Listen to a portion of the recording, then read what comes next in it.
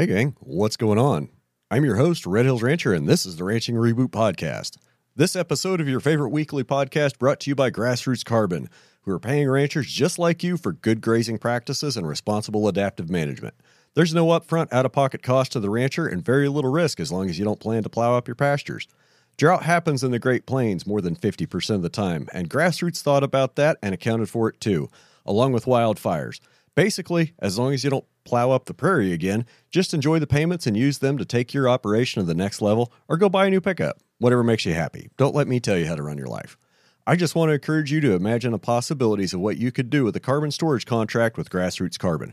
When you're ready to take your management to new heights, head on over to grassrootscarbon.com/reboot and start your journey today, or just click on the link in the episode description. One of the really cool things I've noticed over the years practicing regenerative ag and good grazing management is that the wildlife, fish, and game here have all increased in numbers. The first hatch of quail is up and moving, and man, there's a lot of coveys with over 20 birds. Last year, I partnered with the Land Trust to help me connect with sportsmen, fishermen, and folks just like you wanting to be outside.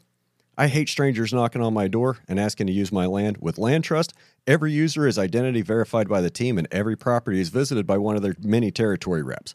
My rep, Tom, has been great to work with. He's been out twice on scouting trips, and we often talk about other recreation opportunities. As a matter of fact, just this morning, he sent me a picture of a real nice buck one of the game cameras picked up. So click the link in the description to check out the listings on the ranch, and come check out one of my 14 privately stocked ponds with channel cat, smallmouth, or bluegill. If fly fishing's more your thing, I have miles of creeks with deep spots, including 2 beaver complexes, where I caught, like 3 bluegill in a row. It was pretty cool. Anyway, fishing, hunting, birdwatching, stargazing, just plain hiking, Land Trust has something for you. Click the link in the description. And if you're on the other side of the fence as a as a landowner, I'll wager that Land Trust can help you find some more revenue streams. All you have to do is click the link in the description. Last week, my friends at Noble Research Institute had me in Stillwater for their Essentials of Regenerative Ranching course, and I really had a great time meeting new friends and reconnecting with the facilitators, Stephen and Mike. I thought it was such a great thing and such valuable knowledge, I begged enough that the fine folks at Noble are allowing me to give away a full tuition scholarship for the Ardmore School October 31st and November 1st. All you have to do to win is go to redhillsrancher.com/Noble and sign up, or click the link in the description. This is a great opportunity for 2 days of education, and I really want to share it with you guys and send one lucky fan to Ardmore for the Noble Foundation's Essentials of Regenerative Ranching course. That's October 31st through November 1st in Ardmore, Oklahoma. Enter the giveaway at redhillsrancher.com/Noble.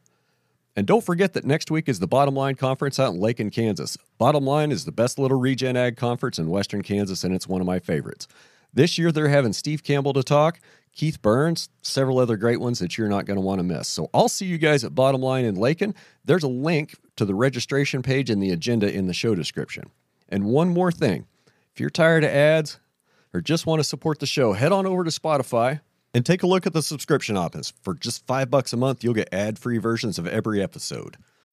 When you need mealtime inspiration, it's worth shopping Kroger, where you'll find over 30,000 mouth-watering choices that excite your inner foodie. And no matter what tasty choice you make, you'll enjoy our everyday low prices, plus extra ways to save, like digital coupons worth over $600 each week. You can also save up to $1 off per gallon at the pump with fuel points. More savings and more inspiring flavors make shopping Kroger worth it every time. Kroger, fresh for everyone. Fuel restrictions apply.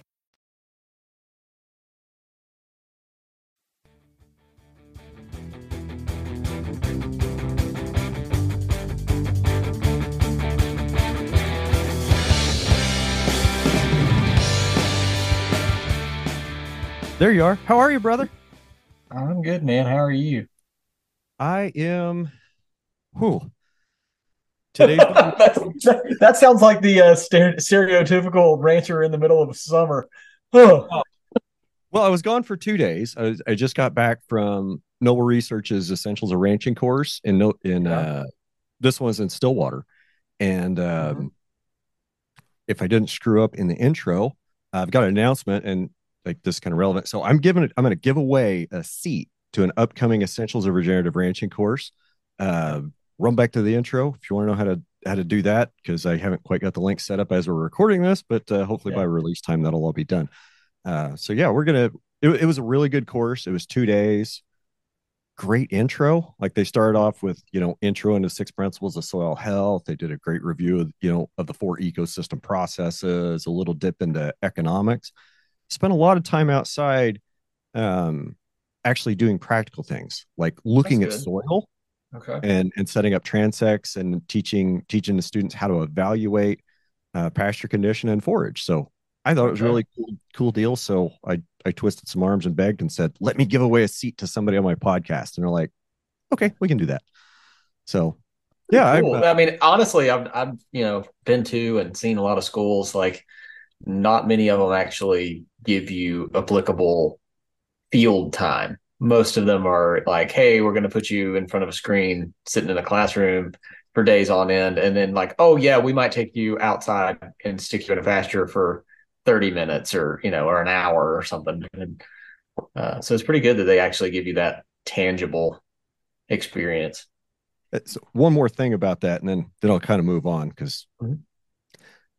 one of the things that I really appreciated was that the throughout the 2 days, if somebody had a question that kind of maybe wasn't really relevant or the facilitators thought was going to be we're going to cover later, they Yeah. put it over on a whiteboard and call it parking lot questions. When he wrote Okay. parking lot questions on the board, it was right behind me. I'm thinking like, what the hell is anybody going to ask about the parking lot? I mean, parking Yeah. lots are pretty simple. I mean, what kind of questions could somebody have about where we're parking our cars? It just doesn't make any sense. But then, like 10 minutes later, he explained this is a parking lot for questions. Like, Questions. I understand now. So, what they did is they had like 5 or 6 up there. And at the end of the day, on day two, there was a big block of time reserved. And we went through and we had group discussions on those parking lot questions. And I think it really enabled producers to leave with a sense that they had an actionable item. Mhm. And God, that's huge too, right? Yeah. How many times you go to a conference and waste a day and you're like, I have no idea what I learned or why it's important, but it was cool. Yeah. But I think a lot of folks left with something that was actionable, even if it is like a baby step. I think they Yeah. at least left with something actionable. Mhm. Uh, so I was gone for 2 days. I left like midday Monday. I mean, you know what it's like being away for a couple days in the middle of summer. Catch up's fun. Nothing was wrong this morning. Everything was where they're supposed to be. My water systems were Wow. working. The fences were hot. The ranching gods have smiled upon you. Like, whew, dodged the bullet on this one. Yeah. Yeah, I've just been today's just been in.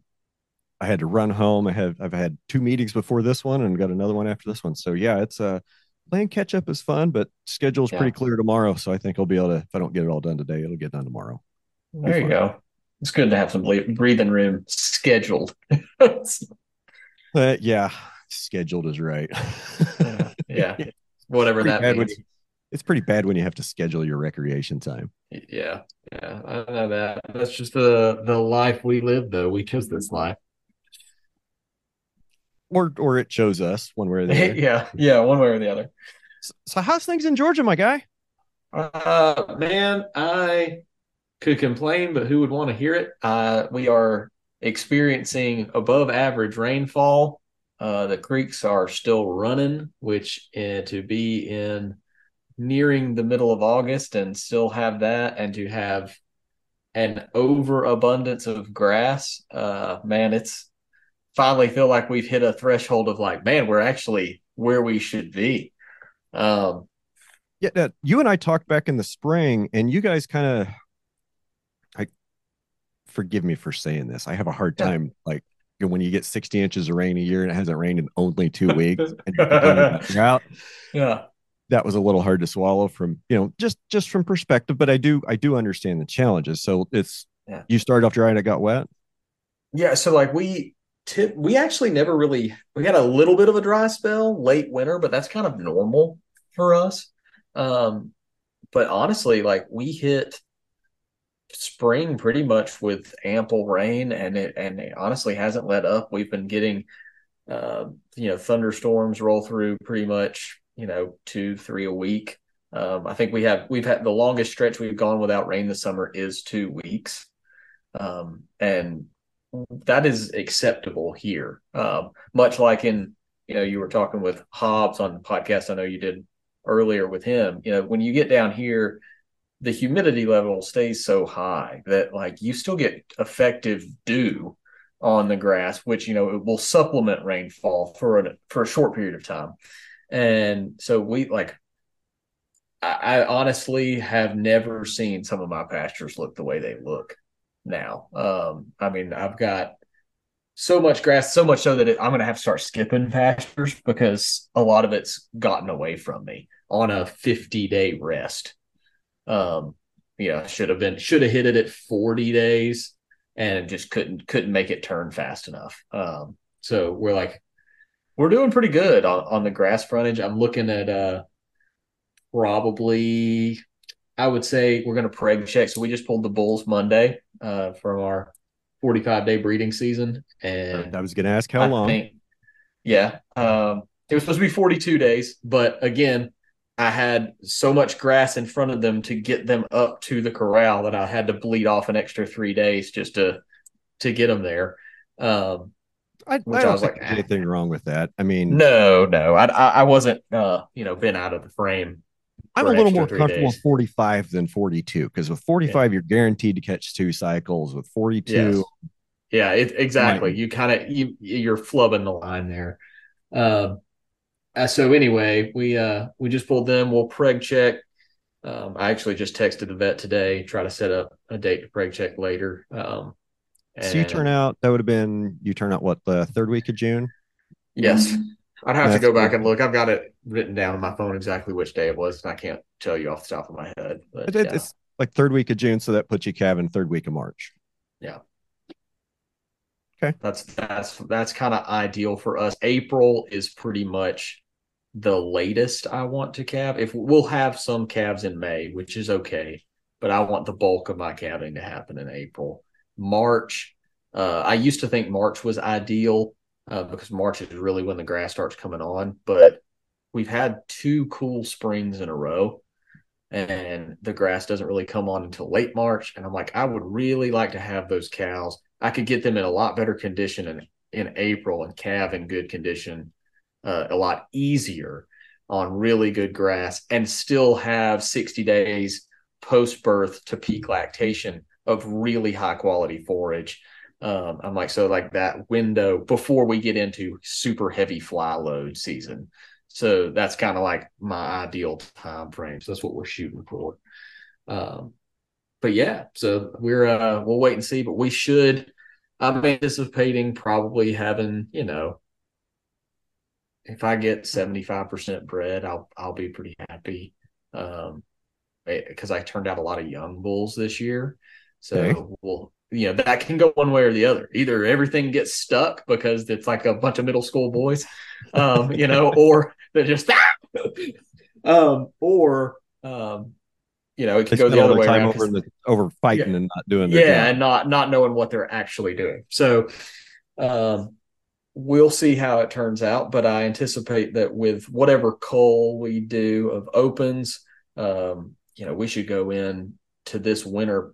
We probably will not have had the low. We'll have the lowest stock numbers we've had since we started, more than likely. So I'm anticipating a no hay winter. I'm still gonna stock hay. I'm buying hay this summer just because you never know what winter might throw at you. And I'd rather have that reserve just in case. And so anyway, so we'll be prepared just in case, but I'm going to do my darndest with my mama cows. Now with my finishing animals, different story. Right. But with the mama cows, I'm going to try to overwinter with no hay. So we'll see how that goes. I might be eating those words. It seems like we're doing one of these about every year. I had to look. The last one we did, this one should be, I think, 128. I said it, so that means something will happen between now and release day. No, this one should be 128. The last one we did was 79, and it was August. It came out August 29th, so we probably recorded it right at a year ago. Okay. Wow. Dang. We need to circle back around a little more often than that, Ryan. No kidding. Yeah. Well, I mean, we've talked a couple times. Oh yeah. So It doesn't always have to be a podcast. no, no. I want to circle back to your comment about dew. And Yeah. I love that observation. And, here in Southwest Kansas, we can either, like this year, it's abnormally humid. The last 2 years were abnormally dry. Yeah. The amount of dew that we have on the grass in the mornings, like this morning, I was wet from the calf down out walking through the grass, like boots totally soaked. Yep. And I think people really underestimate how much that dew does and how much more dew a good healthy pasture with tall grass is going to catch Capture. in a Absolutely. buffalo or Bermuda grass pasture that's 2 inches tall. Yep. That 2 inches tall Bermuda grass pasture, that you didn't catch any dew on that. No. Okay. What I caught on my, 4 foot tall big blue stem, my 30 inches of side oats, that's maybe it's not significant measurable, amount, but it's significant enough to help the plants out. Yeah. And so like for me, it's not that's a measurement that I take into account, not on the thriving side of the scale, it's on the survival side of the scale. Like I don't anticipate dew to allow my grasses, like dew alone rather, to allow my pastures to thrive. We still need effective rainfall, but like I said, it can stretch that time, and a healthier pasture, obviously, it only grows. So like if you go back and watch, especially a lot of my older TikTok videos, I was wearing like bibs, like fishing, because I would go out early in the morning. This is before I started moving the cattle later in the day. I would go out early in the morning when it was still cool outside and be wading through, like chest high grass, and I would come back just soaked. So eventually I realized, like, this ain't gonna work. I had to wear like fishing bibs just to go through the grass so I didn't end up soaking wet. Of course, then you end up sweating yourself soaking wet. So what was the point of that? But you're wet on both sides of a waterproof garment. Yeah. Exactly. But I think the dew thing, like, so actually, like the shape, and in fact, I almost want to say maybe me and Hobbs have talked about this before. So we talk about a lot about like leaf to stem ratios, and so like a really stemmy plant doesn't really collect that much dew, but a very leaf laden plant actually funnels said dew towards the root system, towards its base, and like you said, I don't think that there's just insanely measurable amounts of water that's coming off of that, but it's a significant enough amount that I don't think you can just negate it altogether. Like I said, I mean, I can walk 5 feet, through a 3 foot tall grass pasture early in the morning here and be dripping wet. So, that's not a small amount of water.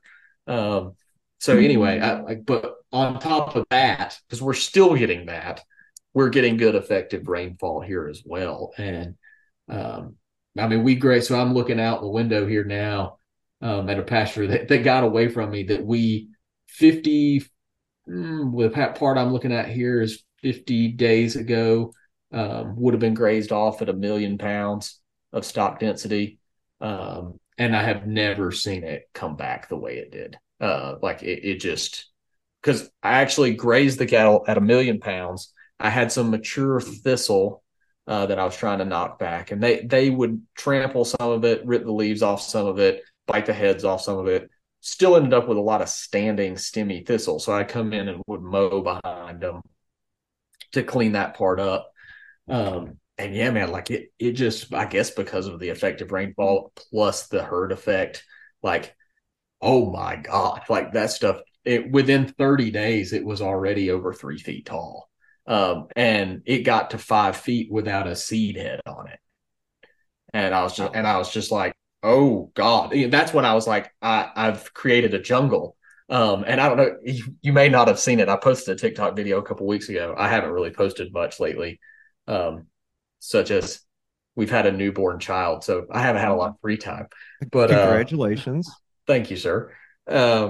Just trying to get some more help out here eventually. Grow Um, your own labor force, right? yeah, but I posted a TikTok video and I was like, just putting up fence through a sugarcane field because that's legitimately what it looks like. I've just got Johnson grass growing, and of course, I've had multiple people message me since then and ask me about specifically grazing Johnson grass because there is, I guess, this stigma of like, ooh, you got to be scared of Johnson grass. It's evil. Either it's invasive, it's the devil, or it'll kill your cows. And, in my context where we live, I look at Johnson grass as it's the Sudex that comes back for me every year. Like I have seen, it's the most favorable forage we have this time of year, that and the crabgrass. And both of those are, essentially weeds, but they're highly productive and they make good forage. So I've had a lot of people ask me some questions about how to graze Johnson grass effectively. And I'm like, just graze it the same way you graze Sudex. Just be wary and have a plan for, if you get a unexpected frost, to have a plan to get them off of it. But we've never seen much issue from that. But yeah, I would love to have you physically be here to see what some of these pastures look like, because it's kind of hard to just, snap a picture and be like, here, and really get an idea for it. I feel that. I I'm trying to get to a place where this winter, next spring, I've got time to get out and I've got time to travel. I'm trying to Yeah. get there. And Yeah. trust me, there's nothing more that I'd love than to, show up at your place with a couple of microphones and a table and a tent, go set out underneath that tree behind you in that picture in the middle of your cow Yeah. pasture and do a podcast amongst your cows. Like I am I am excited to go do that. Like Oh yeah. I'm really excited to try Just to have some get out and go do that. latent going on in the background. I might have jumped the gun. I got a little excited trying to put all that together in the summer and start thinking about it because nobody really wants to go sit outside when it's 110 in the afternoon Yeah. and just yap for a couple hours. Like Yeah. maybe we ought to wait for cooler weather. Uh, Hmm. but test runs I've done so far they've just been a lot of fun. They've turned out well. So we're gonna continue developing that and try to get that content out. Well, it'll probably be a real good seasonal thing for you. So you can film a lot of your northern climates, more in the late spring, early fall, and then you could, as you move more towards the cooler seasons in either direction, you just start to move south. Yeah, you I can go you can south. basically be a podcasting snowbird. There you go. There you go. I have to get Starlink so I can go podcast from the Yeah, San Juan Mountains. I like it. I like it. But no, Johnson grass. Mm-hmm. It's it's not the devil. And Nah. okay, so it's declared an invasive species or a noxious weed in a lot of places. Mm-hmm. So what's the difference between an invasive species and a native species? Hold up, I said that wrong. What's the difference between an archaeologist and a grave robber? Time. Just time. Mm-hmm. Just time. I mean, since I just finished listening to a book called 1491 and the follow-up book to that 1493, and they talk about what pre-Columbian North and South America was kind of like. They talk about the smallpox, malaria, and yellow fever plagues that wiped out 95-ish% of Mm-hmm. North and South America indigenous population. Um, but 1493 really talks a lot about the Columbian exchange and the exchange of previously unknown species across oceans and being introduced into novel environments. And I mean, okay, cattle are invasive species. There you go. Yep. Cattle are an invasive species on the North American continent. Horses are an invasive species on the North American continent. Sheep, guess what? Invasive species. Pigs, invasive species. Chicken, invasive species. So everything we eat in North America is a freaking invasive species, but we don't call them that. We just call them food.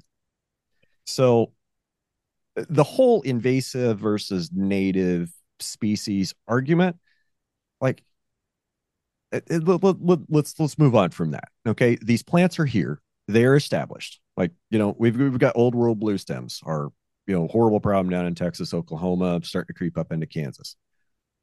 You can't get rid of them. Like, you cannot spray them. You can spray that stuff to dead dirt 3 years in a row, three It's times a coming back. year, and it'll come back. Mm-hmm. So let's figure out how to use it, folks. Yeah. I I like to think that on some level, I am I'm a source. I am the source for making use of invasive species. Because we've talked about it before. This kudzu. property is littered with just vast swaths of forest that have been eaten by this kudzu vine, which is terribly, like, if you want to use the term invasive, probably in its truest form, because, or as I think it's typically intended to mean, it demolishes an existing ecosystem. It will overrun it. And so, where you used to have biodiversity, now you have monocrop, kudzu. And so in that sense, it is a problem. And, we graze the heck out of it. And again, have a lot of people, cows eat kudzu? I thought goats would. I didn't know cows would. And that's obviously mostly people who have no idea how a rumen works. But, to each their own. But I think that ultimately, I agree with you. We tend to lean way too far into the invasives. There's really very few truly invasive species that I can think of. One, especially around here, kudzu being one, Bradford pear being another, is a blight on, the Southeast, in my opinion. However, like, all of it can be mitigated through proper ecosystem management. I won't say that it can be fully deleted, but it all can be managed. And that right eventually, there, that's the key. That's the key. These species we consider invaders or invasive, habitat converting, ecosystem, biome converting. Like, you've heard me talk about eastern red cedar trees. It's going to take over the plain. Like, it's going to happen. We can control that one pretty easy with a match. Yep. Like, there's a lot of things that conventional wisdom, conventional ag would want to pull out, a tool made of steel, a tractor, a towed implement, a bulldozer, an excavator, or pull out a jug. Yep. Brought to you by Bayer. Yep. And they don't solve problems. They just kick a can down the road and create a situation that you have to keep paying for treatment. Yeah. I'm not in the business of selling treatment, right? Well, all you're making is selling prevention. Solutions. So selling cure. All we're talking about is the agricultural equivalent to the modern healthcare debacle, which is funny because the same people own both interests. Like you have big pharma, which owns big ag, and the whole system we have is predicated upon, linear thinking, non-holistic thinking. And we would rather address symptoms over and over and over and over and over and over again, rather than back up and realize, hey, we may have to change something, but a few small changes may completely eradicate all of this in a matter of a very short window of time. And it's because we've become a convenience culture. And I think ag as a whole is just as, if not more so, guilty of that than, the people that just go eat McDonald's every day because it's convenient. Because like you said, we've been indoctrinated into this, like, oh, well, I've got, a weed problem. Well, I just need to go out there and spray. I said something, I can't remember who it was I was talking to the other day, and said something to me about spraying a field. And I said, how many years in a row have you sprayed that field? It's kind of like the question is almost like the question didn't register. Like, we've sprayed it. I don't know, a lot of, probably 25 years or more. And I said, and you still do it every year. You don't anticipate that killing those weeds, eventually they don't repopulate. Eventually you wouldn't have weeds. Is that right? You would think that. So you think, and so that's just the mentality that, like, I think a lot of people, whether you're in ag or whether you're not, we're all guilty as human beings of living in our own little paradigms. And we put ourselves in our own neat little boxes and just think that that's our existence and that's all there is. And we never, and like, you have to let somebody peel that box off of you. So you look around your left and your right, and all of a sudden that box isn't there anymore. And you're like, oh God, like I could have really been doing things a lot differently. And I think we're headed there. I definitely think, I know, you told me I had to listen to your podcast with Hobbs before I did this one. So like, it's I fresh did in my not. mind. That was not Yes, you did. Verbatim. You said you got to listen to that one. And I intended to listen to it anyway, so it wouldn't have mattered. But that one's ringing fresh in my mind. And honest to God, Brian, when I was listening to that podcast, I was like, Dad, come. I was like, I feel like I'm just gonna be a repetitive repetition of that entire podcast. Because I was like, I should have just been on that one with you guys. So y'all covered some good ground on that one. But yeah, one of these days, we're all going to get together. Yeah. One of these days, I don't want to lose the point, and the point I was going to make is we with the extension of the free flow of information and how much easier it is to share information with people now. I do believe that we are headed to a better place, if you will, as long as it doesn't become completely co-opted, which that's also an option as well. So yeah,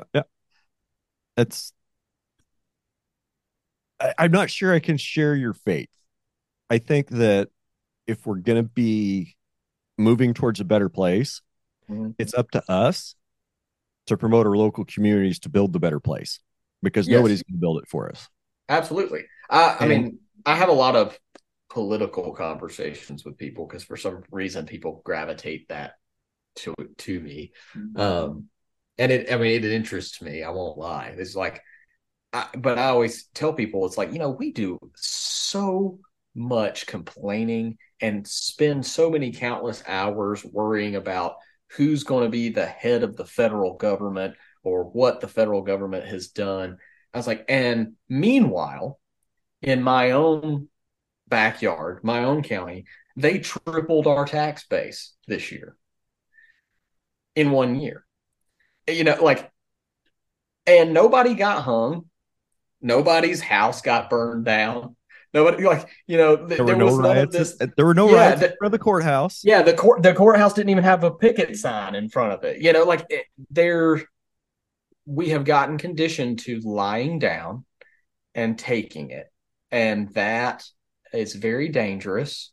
I was in a conversation with my excavator operator about this very thing, and he's like, "Well, what can you do except just pay it?" And that, I think that, and I've also had this conversation with people, when you live the lifestyle that you and I do, we're kind of the last remnant of people that truly have a grasp on freedom. When somebody says, who will build the roads? Like, let me fucking explain it to you. Let me explain it to you, because I maintain 12 and a half miles of roads on my property. Yeah. We'll talk about who will build the roads. The roads. That's what I'm saying. It's like the people, I hate to use that phrase because like people, just blanket statements like that don't necessarily paint the best picture. But by and large, we've been conditioned as a civilization to be peons or cogs in the wheel and not question authority, not go along to get along. And if you step out of that line, more than your fear of repercussion is greater than the detriment you will suffer in silence. And so I think that for those of us who still live on the land work on the land and are not subservient to the corporate structure, still have this notion. And I think that's why, like that, I guess you call it like the libertarian-esque, anarchist, whatever you want to call it, vein runs kind of heavily in the ranching community is, we still understand what it means to fend for our own and to take care of ourselves and not be reliant upon other people. I'm Anyway, the sheriff. I'm the road maintenance department. I'm the water department. I'm the sanitation department. You understand personal responsibility, and that's something that most people have been conditioned to be afraid of. And so I always tell people, like, my wife would kill me if she knew I was saying this on a recording, but I told her, I was like, it's okay. Nobody yes, sure. I won't get texted this snippet, like, right after this podcast gets released. I told her, this was after we had lived here probably 2-3 years. I said, I'm not scared to go to jail anymore. It was like I had this revelation of, not that I'm like out there doing things, that would lend me behind bars anyway, but I was like, it's like I never realized that there was this latent subconscious fear that I'd always lived with, of like, oh my gosh, I could never be arrested because, oh my God, if I got arrested, I would lose my job, which means I would lose my house, which means I would lose my, like all this like stuff that was just back there, just living in the background. And you don't, and that's that operant conditioning that you don't even know you've been a part of. And when that glass wall finally, breaks and you realize like, oh, like, well, if I got thrown in the drunk tank, somebody comes and gets me, well, hope the cows didn't get out overnight. Like all of a sudden, like that fear dichotomy shifts. You get to the point in life where jail would be a vacation. You said it best. 3 squares a day, it's like, and I don't have to go chase, ranging cows. Like, okay, it might not be too bad. No, I don't have to be outside in the blazing sun and freezing cold. Yeah, it's like now maybe if they reinstitute the chain gang, I mean, sure, that sounds like a day in the life, but but still, no, I say that like half jokingly, but half serious, in the sense that we are, in order for the quote unquote regenerative movement to thrive, 2 things have to happen. The general populace has to support it. And currently we are in no position to say that we are moving towards that. I think we are, but we have an increasing rate of acceptance. We do. And that's a good thing. We're past the point where it can be killed by the marketplace. Mm-hmm. It is taken hold in the marketplace, and consumers have accepting it, and more consumers every day are accepting it. The one thing that I fear in that is that we are very clearly, and I've seen this in our own business and a bunch of other people that I'm friends with. We'll get into the grass-fed cooperative here in a little bit. Like, got other friends in other parts of the country that are doing the same thing as me. And pretty much everybody is seeing this like curve where like sales were here last year and they aren't meeting that expectation this year. And it's very obvious to anybody with eyes that it's because of the economy and what's going on in the world. Like people, and we have a very short memory too, like if this had been 3 years ago, I couldn't sell enough beef. If I had the kill dates, I could kill everything and everybody'd be buying it, because guess what? You couldn't buy it at the grocery store and everybody was scared out of their mind. And nobody was doing it. Correct. And I think that the acceptance level is going up. However, the accurate compensation, and me and you have talked about this before, not in a podcast, for our labor is not matching up with what Tyson can sell imported beef for. And the consumer still has no real idea that when they buy cheap beef, there's a very large percentage chance that they're not eating beef that was raised here, because that beef got shipped to somewhere else, to a different country, who will pay the premium for American beef, or it went to a premium steakhouse, or somewhere where you would naturally pay more for said beef anyway, and not have the conscious structure of, oh, well, I'm not going to pay $8 a pound for ground beef.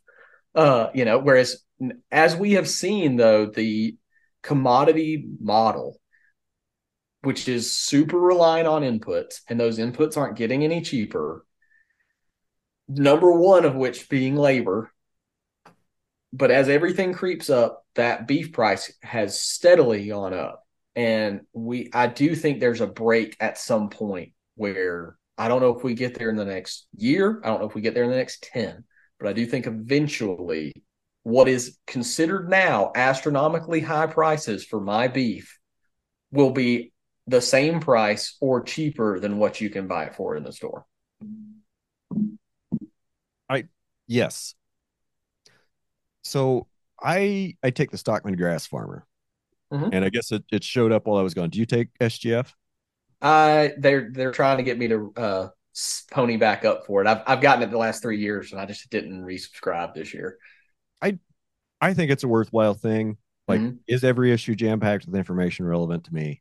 Yeah. No, but every once in a while, there's some really great nuggets, and I wish I had it down here in front of me. I had it down here, and then I took it upstairs to read it, I don't know, before we, about an hour before we started, and didn't bring it back. But Jim Garish wrote a great article about the death of cowboy culture. And he was contrasting what it cost in 1973 to what it cost in 2023, because and he drew parallels between those 2 years, because they were both very good times for calves. I mean, great calf market. And the moral of the story was, our labor cost for day labor have gone up roughly 4 times faster than the price of calves. Yep. And I've had discussions with some of my friends that do day work. I think I even had a couple here on the podcast. Like, in 2009, I could hire day help for $1.25, $1.50 a day, $125 to $150 a day. Okay, and it doesn't matter if they show up and do an hour of work, rope one cow, or were there 8 hours dragging calves. Like, day rate's day rate, and that's generally how it works here. So 2018, 2019, $150, no problem. 2020 hits, 2021, 2022. Last year, I wouldn't even consider less than $250. I wouldn't even consider offering less than $250 for a day rate. Because you got to consider, before that guy even shows up, he's been working for an hour and a half to 2 hours.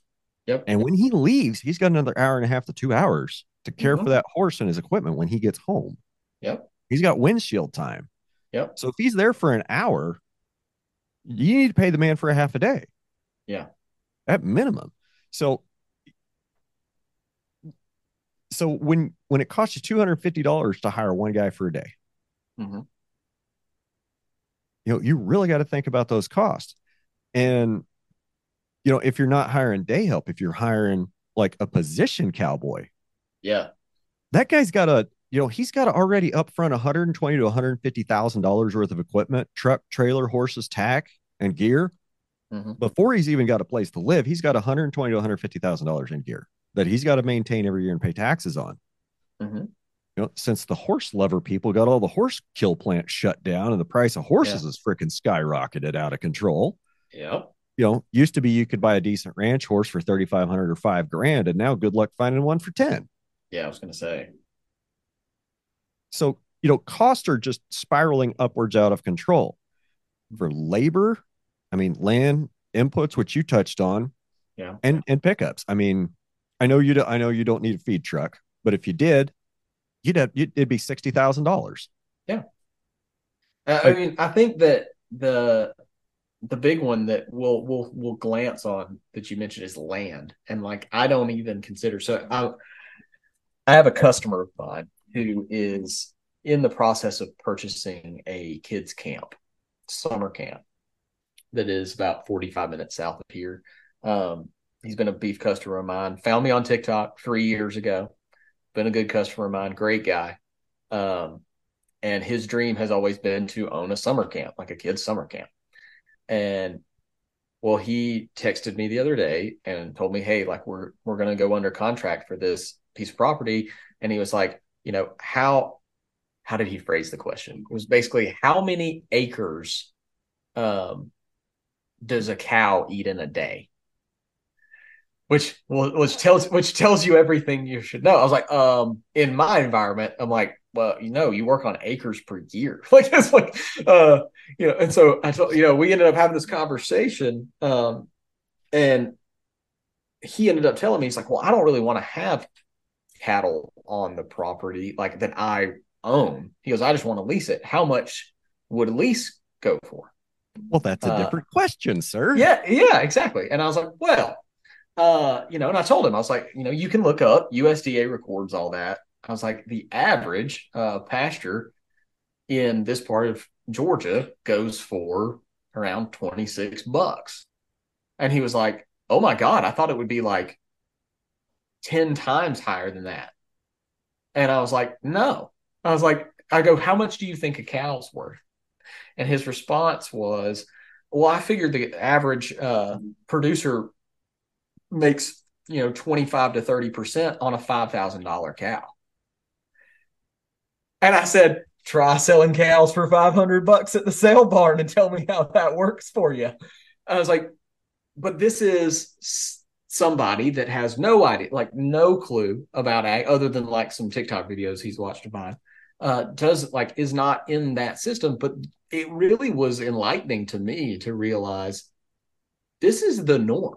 This is what the general populace believes, that when they see the guy driving a 2021 F-350 King Ranch, pulling a 30-foot gooseneck trailer full of cattle, they think that load of fat cattle is worth 10 grand, 5-10 grand a pop.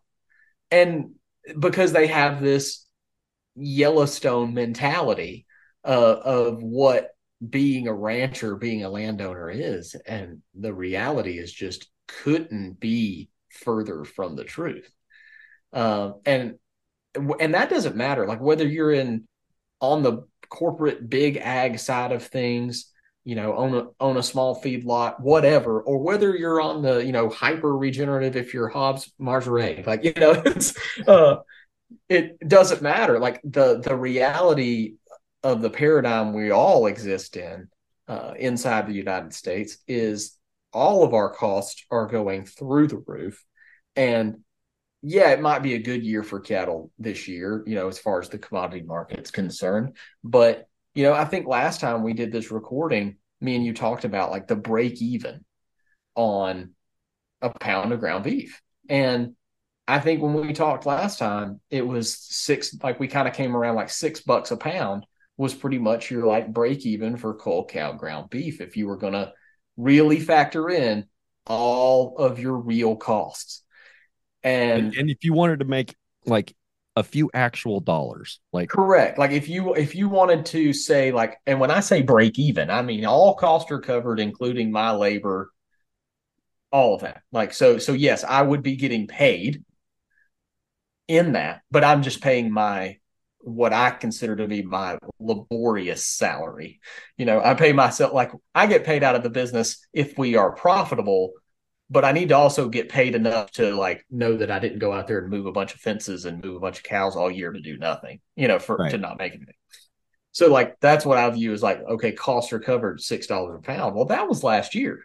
This year, I'm literally thinking that that's probably going to look closer to like $7.58 a pound to break even. It's like, and largely due to, circling back, our tax base just tripled. And nobody in this area is full-time in ag anymore. and I say nobody colloquially, like, obviously there's a few of us, but not many, not enough to make a real voice. And people don't realize like property taxation basically is an incentivization. Is that even a word? It's incentivizing for you to sell your land, because it's based upon what the land is valued at retail. But okay, so And some states have different laws that like curtail that. We don't. Um, which is funny because ag is the number one business in the state of Georgia, and we don't do a very good job of protecting our producers, I guess. But anyway, I just think that as the costs continue to climb and the earning power of the consumer, because we talk a lot, let's be honest, we talk a whole heck of a lot in regenerative ag, and you are one of the world's worst talking about like carbon credits and all this stuff that is not, it's applicable to some people, not applicable to all producers. And, and I think that gets held out a lot of times. It's like the carrot on the end of the stick. But yeah. like nobody, kind of like when Hobbs talked to you about like, what if somebody was going to send you $20 million? And like when he was leading up to that in y'all's talk, the whole time I was sitting there thinking, I'm like, God dang, nobody's approached me with like a couple $1,000,000 to invest. It's like, I like to think I've got a pretty broad reach, and nobody said anything to me about, wanting to invest in this opportunity. Okay, Michael, what would you do if Yeah, I gave you $20 million right now? take a deep breath. Yeah, I wasn't ready for that question either. Yeah, no, I mean, legitimately, like, and I didn't expect you to be like that, but I think that ultimately what is happening in our culture is like we are all being suppressed. So y'all talked a lot about, capitalism and the economic systems that we're under and all of that. Like, I kind of consider myself to be like a utilitarian capitalist. I don't know if that's a real thing or if I just made it up, but like, utilitarianism, as I understand it, is what does the most good for the most amount of people over the longest period of time. Ergo, like, yeah, so ergo, I am a capitalist. I believe capitalism works. I don't think we've lived under capitalism for, minimally 40 years, minimally. And now we're reaping what we sowed in allowing the cronyism to fester. But now we see that, like in regenerative ag, we beat the war drum on we're going to save the world, and we try to tie it back into carbon credits. But what we're actually doing by doing that is we're chasing those big industry players, those big industry dollars, and we're leaving behind the consumers. And a lot of times we ignore the consumers. And that's why, like, I don't know. I don't have the answers here. I'm literally just posing more or less questions. Is like, I don't know what we do to bridge that gap as the large scale, the consumer base loses buying power and our prices have to go up so that we can remain in business. Like that squeeze, without radical mindset change in the consumer base to understand the tricks that have been played on them in the past, B, the potential health benefits, but C, the economic implications of, maybe paying a little bit more, but that money stays in your community or stays in your region and gets reinvested there. I think the decentralization of the food system, but also the decentralization of the consumer marketplace is going to be what has to happen for this to really eventually for David to slay Goliath, if you want to frame it that way. Okay. So I appreciate your thoughts. Yeah. And consumers' buying patterns are changing. We've Yes. seen that over the last 3 years. And that's a pattern that's going to continue. Mm-hmm. The thing is, though, as the position you and I are in, where we're basically trained to sell grass. Mm-hmm. Okay. And we're selling into a marketplace where it's very difficult to differentiate our product from a commodity product. Mm-hmm. So the way we have to do that is selling our story. But Mm-hmm. okay, now here's the rub. Okay. You and I are trying to sell grass direct to consumer and not be a part of this, existing commodity system that's basically it's a shell game to Yeah. redistribute federal tax dollars and federal subsidies to big Yep. multinational corporations. It's not handouts to farmers. Like the Yeah. farm bill they're talking about, I think the farm bill they're talking about is over $1 trillion, and it's like over 82% of it is SNAP benefits. Yeah, I was gonna say it's like it's calling And, it a farm bill is wrong. Like and it's when they started allowing SNAP benefits to be spent on sugary drinks, on ultra processed food, like in my opinion, SNAP benefits should be for a bag of wheat, a jug Mhm. of milk, a tub of Yeah, lard, cheese, butter, like bare essentials. ingredients, Yeah, like fucking ingredients. yeah, Like like that's what cook. SNAP Like you got benefits to should be cook for. that stuff. Yep. Yeah, Yep. I mean, if you want free food, you got to put in a little bit of work to turn it into something that, into a meal. Like you yeah. shouldn't be able to go buy Stouffer's lasagna and Mountain Dew Hmm. and Doritos and Kit Kats on your damn Snap card. Like, Hmm. that's my opinion. If you want to come after me, redhillsrancher@gmail.com. I've got thick skin. Bring it on. Yeah. Okay. So we have to compete in a marketplace on price against commodity product that's subsidized. Hmm. Now, your your ranch isn't big enough for me to try to get you a carbon contract. So I'm not going to waste my breath. Yes. There'll be a day for you. Yeah. Okay. Your day's coming. Hmm. Carbon, I mean, like we could probably have a 3 hour debate and not get anywhere about whether or not carbon credits actually do a damn thing. Hmm. Here's the point. People want to throw money at guys like you and me for managing land the right way. I Okay. think it's worth. Yeah, it's worthwhile. In I that, mean, I don't throw the ecological implications or the marketed ecological implications out the window. The real world implications are definitely worth it for sure. I don't think it's necessarily all like a ruse or anything like that. It's just that uh, I think like you and Hobbs both talk about like, well, beef is like Hobbs likes to call it a waste product. I call it a byproduct. He calls it a waste product to keep his mindset right. I think I And used I one word. He used the other. Then on yeah like we got an art. Then like somebody posted on LinkedIn, and he was like, "No, I said that." And I'm like, "Wait a minute." I yeah. went back and read the transcript. I'm like, "Okay, I Okay. see I see what's going on here." Anyway, I, yeah, but byproduct, my thing waste is, product, same thing. yeah, and it's just about what carrot you're chasing, and for those who have the ability to chase the carbon credits, like such as yourself, like I don't see that as wrong, and I'm not throwing shade at you, whatever. I'm just saying, like, for people like me who that's not an option, that's not a viable option right now. That's not a means by which I can get funds.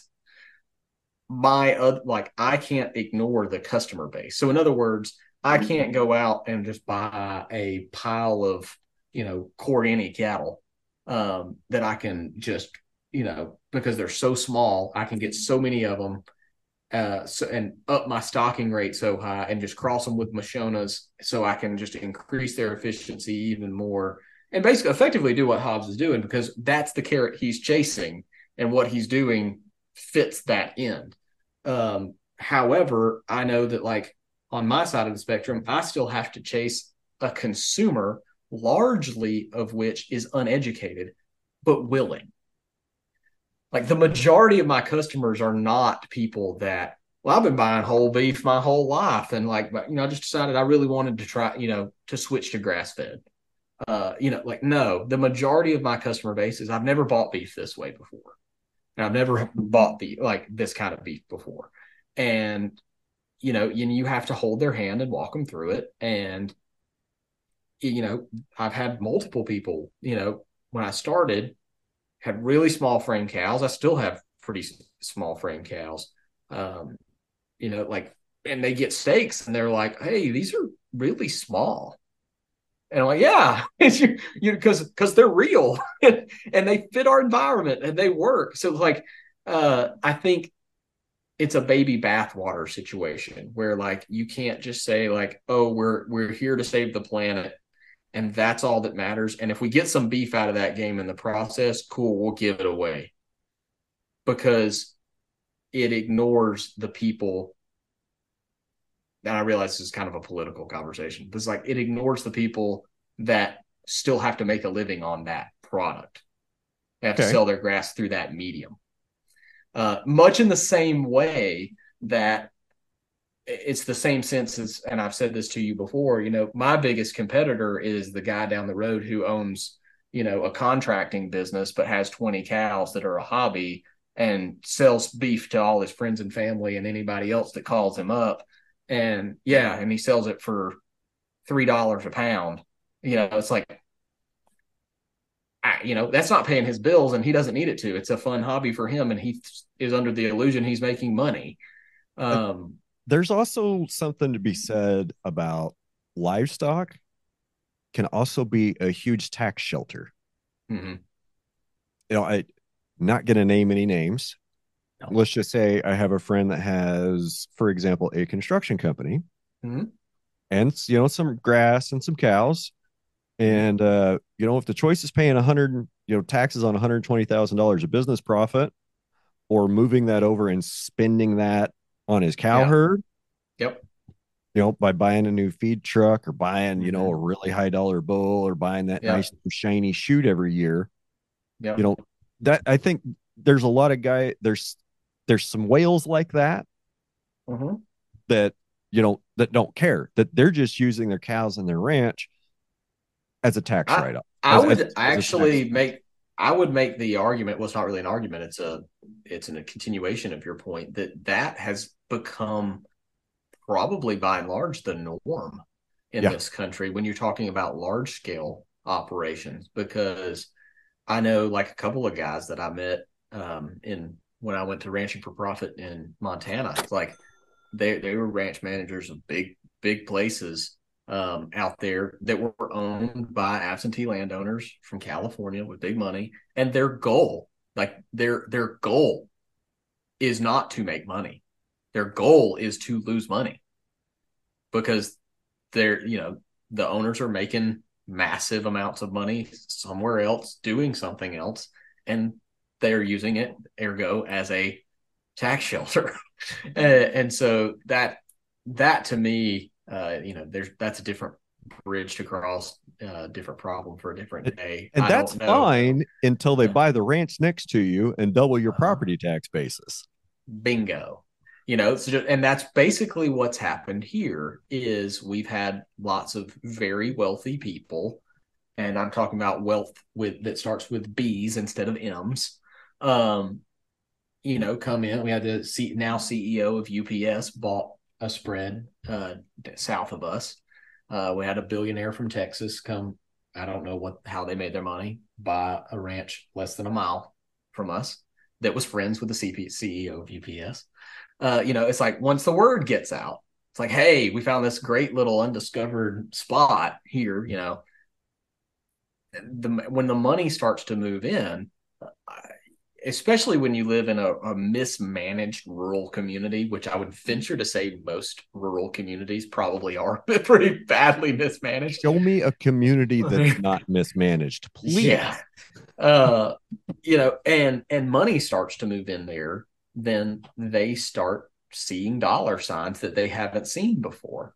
And so all of a sudden it's like they turn into full-fledged thieves, thinking that they're going to get their piece off of these new rich folks moving in.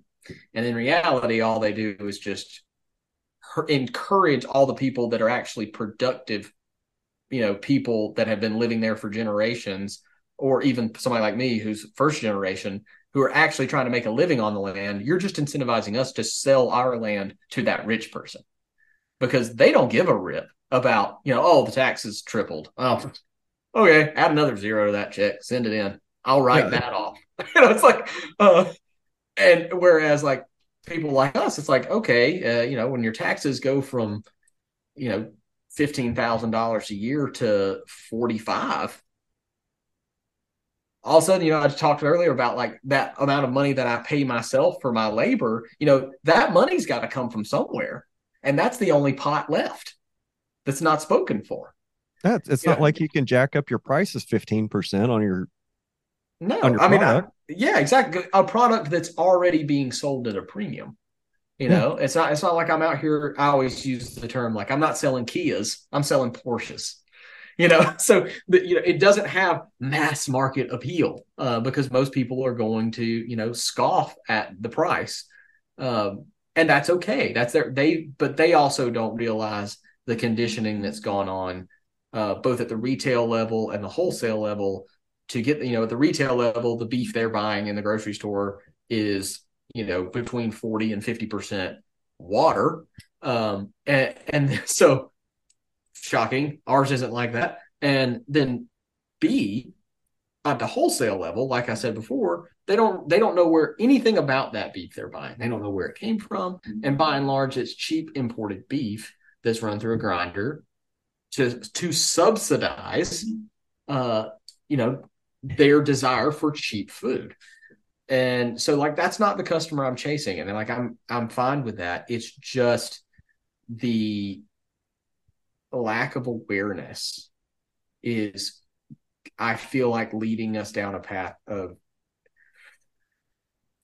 I won't say crisis, but I don't, I can be hopeful on one end, and on the other end, it's like I feel like we're stretched between always feeling like, tomorrow could be the day that like it lights off and we're just like all of a sudden we got more orders and we know what to do with, and everything just takes off, and before you know it, like flip a switch in 3 years we're white oak pastures. But on the flip side of that, you feel like you're walking the tightrope of like, hey, like next week, when the bills come due, we might have to load up some cattle and haul them off and liquidate them just so we can make it. I know how that feels, Michael. Yeah. I've been there in the last 12 months, buddy. Yeah.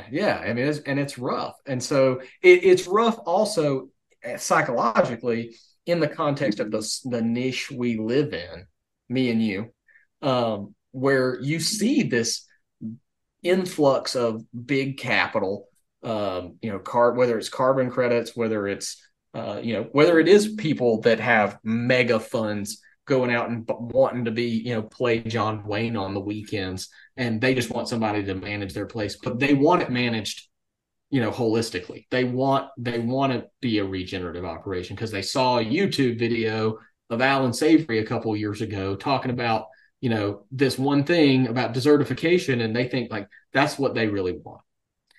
And so like there's opportunities that exist out there, but for people that are trying to make their own way in a decentralized form, like going at that, and especially going at it alone, is daunting and really scary.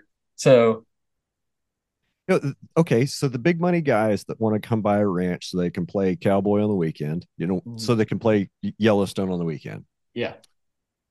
Great. You want it managed holistically because you watched an Alan Savory video a couple years ago. I think it's probably 10 million views by now. Yeah. Great. You don't care if it makes money. Great. Where are you going to find a manager? Because that takes a guy like you, me, Hobbs.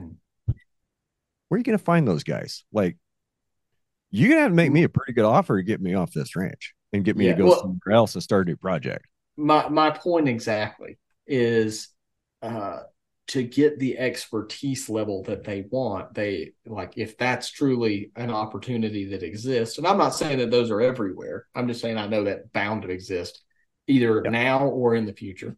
And I live in the same headspace as you. It's like, okay, I've spent over a decade of my life, learning what I now know. And I've spent hundreds of thousands of dollars in mistakes that I've made, Yeah. that I can That's avoid. called education. Yes. And it's like, so again, if that's something somebody wanted, it's the exact same principle I use when pricing our beef, is because that's the same thing.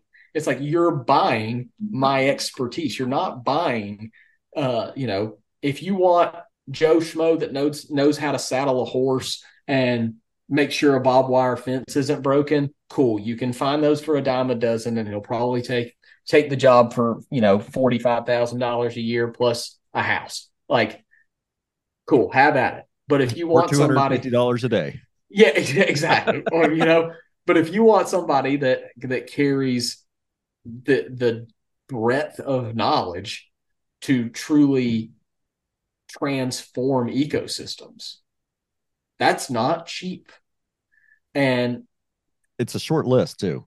it's a very short list. Well, and mainly due to the fact that even though we are very forward thinking people, we're still of the I guess the ranching culture, in the fact that we are exceptionally stubborn people.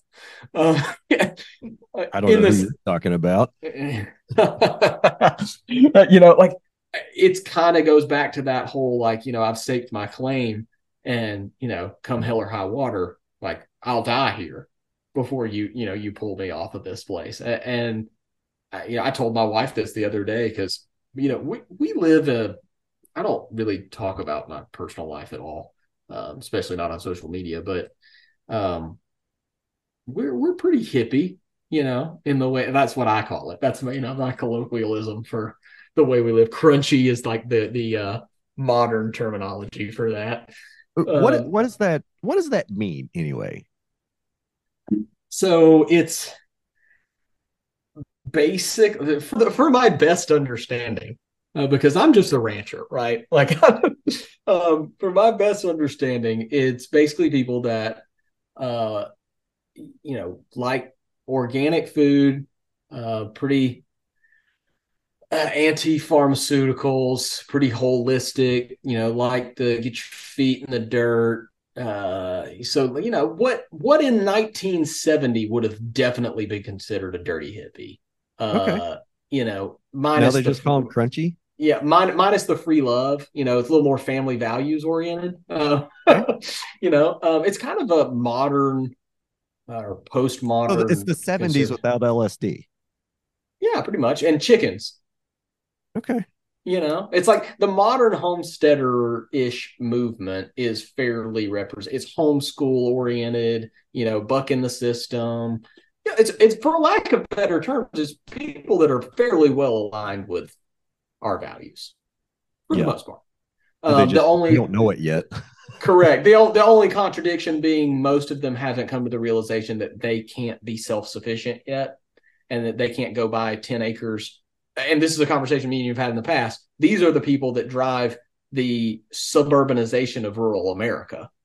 And they Yeah. don't realize they're part of that problem. That, like, again, they're living in their paradigm of they're going to fix their own space for their own family. It's very introspective, the mindset. It's not, whereas, like, I feel like we have come to the realization that we're communal beings living in a ecosystem, not simply like your ecosystem doesn't stop at your fence line, right?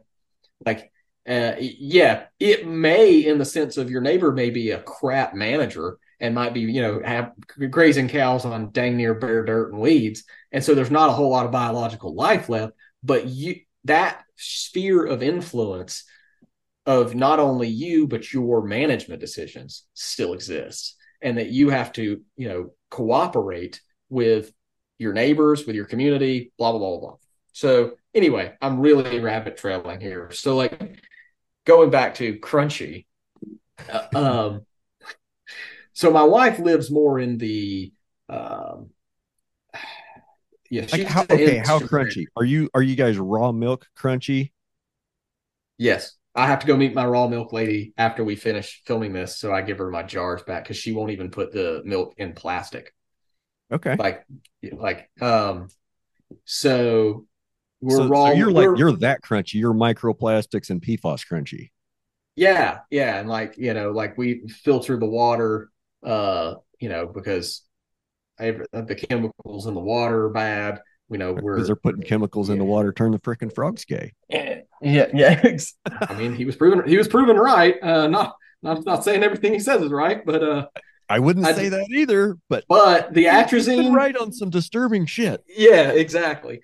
Um, and so yeah, we're pretty crunchy. So my wife, like for instance, had a conversation with a mom. So my oldest started preschool yesterday, and we were standing out in the parking lot after we dropped him off with one of his friends' moms who just had a baby like 2 weeks ago. Mine's born a little before that, but um, she was talking about formula, and my wife, who's very knowledgeable in that arena, was talking about like, hey, she was asking her like, what kind of formula would you use? And my wife's like, well, I wouldn't use any brands that came out of the United States. I'd only buy European brands, because there's so many chemicals that are put into the food system in the U.S.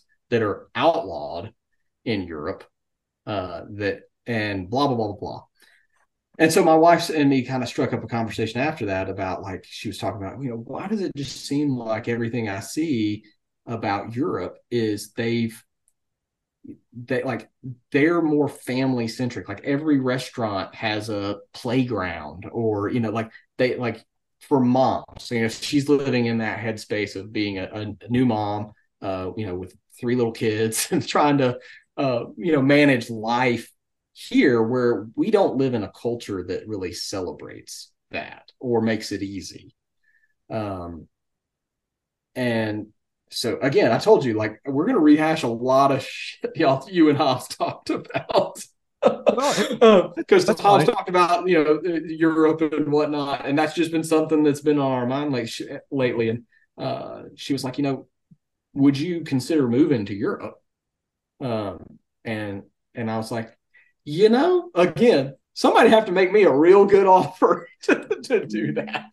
And I just think that the one thing, and Hobbs mentioned this in y'all's interview, and it's just true, is going back to what I said about we are still a people that understands freedom. Is I feel like while the ranching community is the hardest working bunch of people that you'll ever meet, um, I think that's the one place where we, the new generation, is learning that we can be the most well lived people, not simply be hearkened as like known for being like dawn to dusk, toil the soil people, but we could like through the regenerative aspects of what we do, we can actually regenerate our own physical well and mental, spiritual well-being, by making time that other people don't have the luxury of making. It's interesting you brought that up because we've had some of the same conversations in the last couple of years. Like, we don't like the path the country is on. Don't like the Yeah. trajectory that our legislature and executive have this Mm-hmm. country on. Like, there's a lot of things not good. But where in the hell else are you going to go with this much freedom? Exactly. I mean, Yep. there's nowhere else you can go in the world and enjoy the freedoms we have here. I mean, Mm-hmm. disregard the Second Amendment. Like, let's Yeah. just talk about the first and having the Yeah. freedom of speech. There is nowhere else in the world where your speech is as protected as it is in the United States. Canada, try Mm-hmm. going to Canada and calling somebody by the wrong name. They throw your ass in jail. Yep. I mean, Yep. you want to go there? Okay, fine. You want to go to Europe with no real private property rights Yeah. and Well, I mean 80% tax burdens? that was Okay. a continuation of the conversation we had. As I told my wife, I was like, I think if I was going to leave the US, uh and this is all of course hypothetical because I'm not going to, but um I think like South America would probably be the only place that I would even consider going, just simply because I feel that they still have a very strong ranching culture.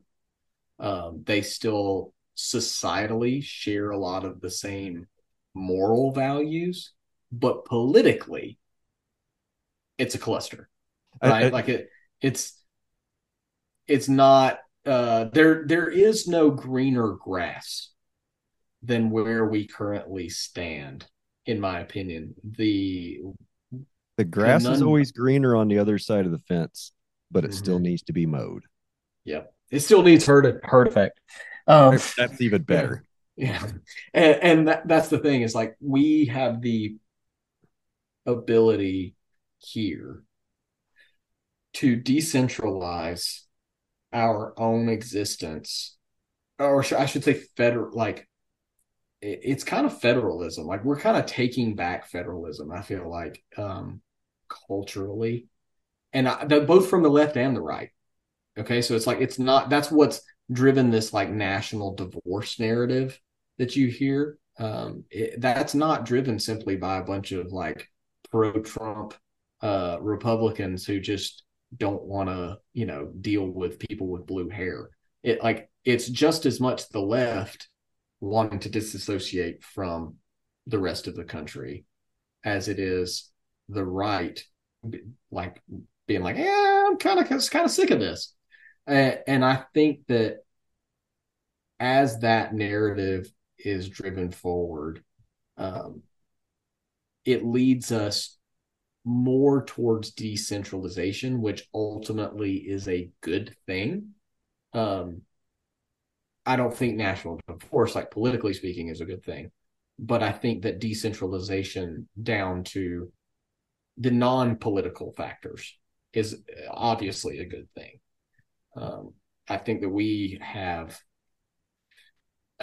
I think we have an opportunity, whether it's through cryptocurrency, which I fully admit I know almost nothing about, through Web3, through AI, through all of these, like these very fresh, new, almost dangerous technologies, to really reshape what it means to be a free citizen of this country.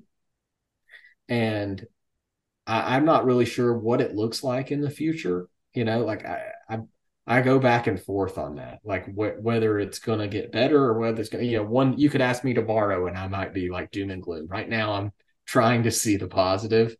I, Um, I feel like that a lot of days. Like you could ask me yeah. tomorrow and I might have a answer 180 degrees out just because I heard something on the news that upset me. Yeah, but I think that that is normal. I think that we obviously adapt to new information that we're given, and we operate within the context that we know. But I think the current political system, as we know it, much mirrors the land ownership in this country, in the fact that it's very old. Okay. And the old political regimes will die off, much like the old landowners will eventually die off. And all of that is going to exchange. It's like I watched a whole YouTube video the other day, from this political analyst guy that I really like. He does a lot of like alternate history stuff, but he does a lot of political review as well. And he's talking about like we basically will look back on this period of history as the 30 years war, like we look at the 30 years war, because like GWAT was based, and global war on terror for those of you who don't know, Right. was basically 20 plus years, and you could argue that it's still happening, that, and so I don't, like you wouldn't that. have to argue with me. I know it's Yeah, still. yeah, yeah. Maybe not as in full force as we once were, but like we're in a period of deep turmoil and conflict, but we aren't on the scale of a world war. Um, Obviously, that could change tomorrow, and if it did, that would upend a lot of this entire conversation. Um, I was gonna say, like, I haven't really been paying attention to what's been going on in Ukraine, but I think the Ukrainians are doing a pretty successful counteroffensive trying to throw the Russians out of the Donbass and the eastern parts of the country. mhm. Like, But I listen. Do you listen to Peter Zeihan at all? yeah, I do. I haven't caught any of his stuff in the last couple of days, but I do try to Yeah. stay current and Yeah. attention what he's saying. I try to keep up with him a good bit. He's pretty well informed. And he said something about that the other day that it was you know how that last year they came to an agreement that Ukraine was still going to be able to export all of their wheat and Right. whatnot, and that just got revoked. Like they Not just just reneged on revoked, the Russians it. Yes, blew up the it's grain terminals. terminal. Yeah, correct. It's like well, when Russia got like breaks a contract, they don't do it lightly. It's not like they just that Putin just called up Zelensky and it's like, hey, by the way, yeah, we're not going to let you do that. So it's a full bird finger. So, what's that going to do to commodity wheat prices? Um, Especially with the especially. drought that we had in the plains and the short wheat harvest. The state Yeah. of Kansas, known as the Mhm. wheat state, Yes. we have to import wheat this year Yeah. from Europe to meet the demands of the flour millers just in the state of Kansas. That's insane. Because don't y'all have the largest repository of wheat? I'm trying to remember the like wheat silos. I've read that But I don't statistic a long time ago.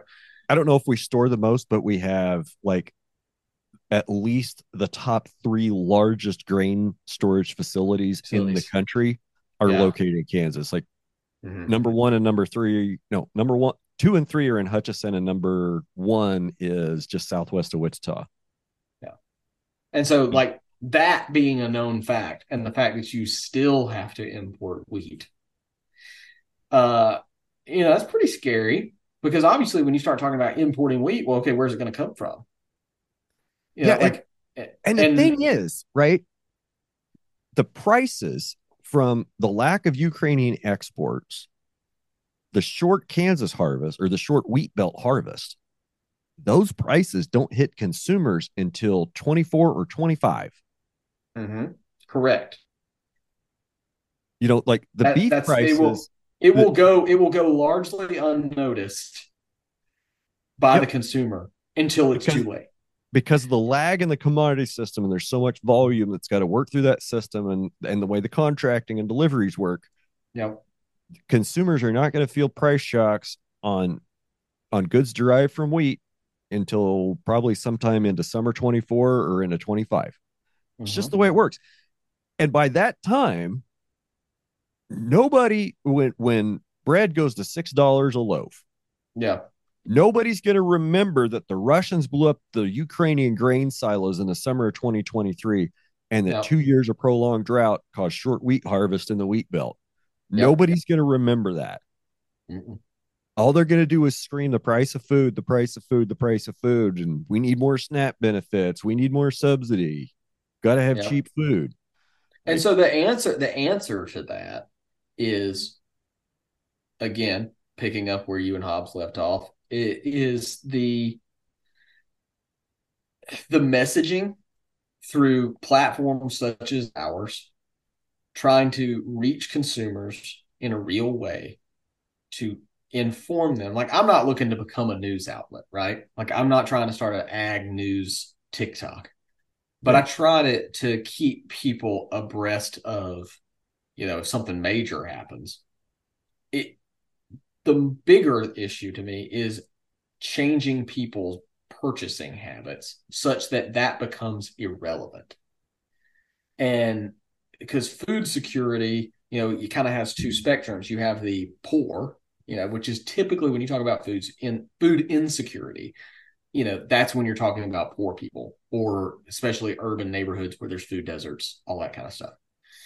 On the flip side of that, you have like just food security in general, which is no matter what your socioeconomic status is, it's knowing that whether you go to the store or whether you call up somebody, that there will be food available to you. And so that's another thing that I kind of factor in. And I might be wrong for doing this, but when I price my product, I like to think like I always tell my customers, like, I'm not in this business to sell beef. I'm in this business to make relationships. And I like to think that, I'm effectively making, if I don't overextend myself, then I'm making relationships such that if, God forbid, there is some sort of food crisis, that those people who have bought from me before, all they have to do is pick up the phone. And they know their rancher. I got you. Like, you bought from me last year, I'll have you beef this year. And to quell that, and people, it's almost like you're selling insurance, for lack of better terms, because most people don't value insurance. In fact, I mean, I don't. I think a lot of it's a racket, but most people don't value insurance until they need it, until that thing has gone awry. But again, I cannot service people in the region. Like, I could. I guess I shouldn't say that. I could make a way to do it, but I'm not trying to recreate Omaha steaks, right? Like, I don't want, if you're in California, I love you. Thanks for supporting me. I don't want to be your rancher, because I know a can't guy be in your Southern rancher. California that would love to sell you awesome pasture finished beef. Yeah. Like, let's connect them with that person, and Correct. And so let that, Kevin at Perennial Pasture sell them beef from right there in Southern California. Let's reduce our food miles. Let's have some more cooperation rather than competition. well, and I wanted to talk to you about this some. It's like, and you already are abreast of this, but like, we have started, and I say we, me, and I think there's 7 of us, off the top of my head, have started a cooperative, a grass-fed cooperative, um, because for a multitude of reasons. One being that some of us have pretty decent social media followings and having the ability to market beef in places that we can't get to easily, cheaply, effectively. So it was bridging that gap, getting a nationwide serviceable network of people, so you could at least hook somebody up regionally, with a rancher. And 2 is because there's all these other sub services out there, like Butcher Box, Good Ranchers, Moink, to name a few. I'm sure there's others. They're all Farm Share. Yeah, they're all middlemen, right? Like, they are a bottleneck through which to access customers. So, like, in other words, it's just the same corporate model rinsed and repeated, where you're a link in the supply chain and all the profits flow uphill. And whereas the grass-fed cooperative, we're kind of the inverse of that, in that the cooperative is merely a marketing catalyst to connect consumer to rancher. It's not to harbor all the profits and to suck profits out of them. And so I guess, the road to hell is paved with good intentions, but go ahead. So that's a great point about extractive. And we don't I don't want to pick on any company. Last week's episode was with Henry from Farm Share. I think it's a cool platform. Not sure if I'm going to sign up or not, but I think it's a cool platform. I'm sure it's useful for people, and it's I'm sure it's useful, and so are the others. Yeah. Not to take anything away from what you're doing.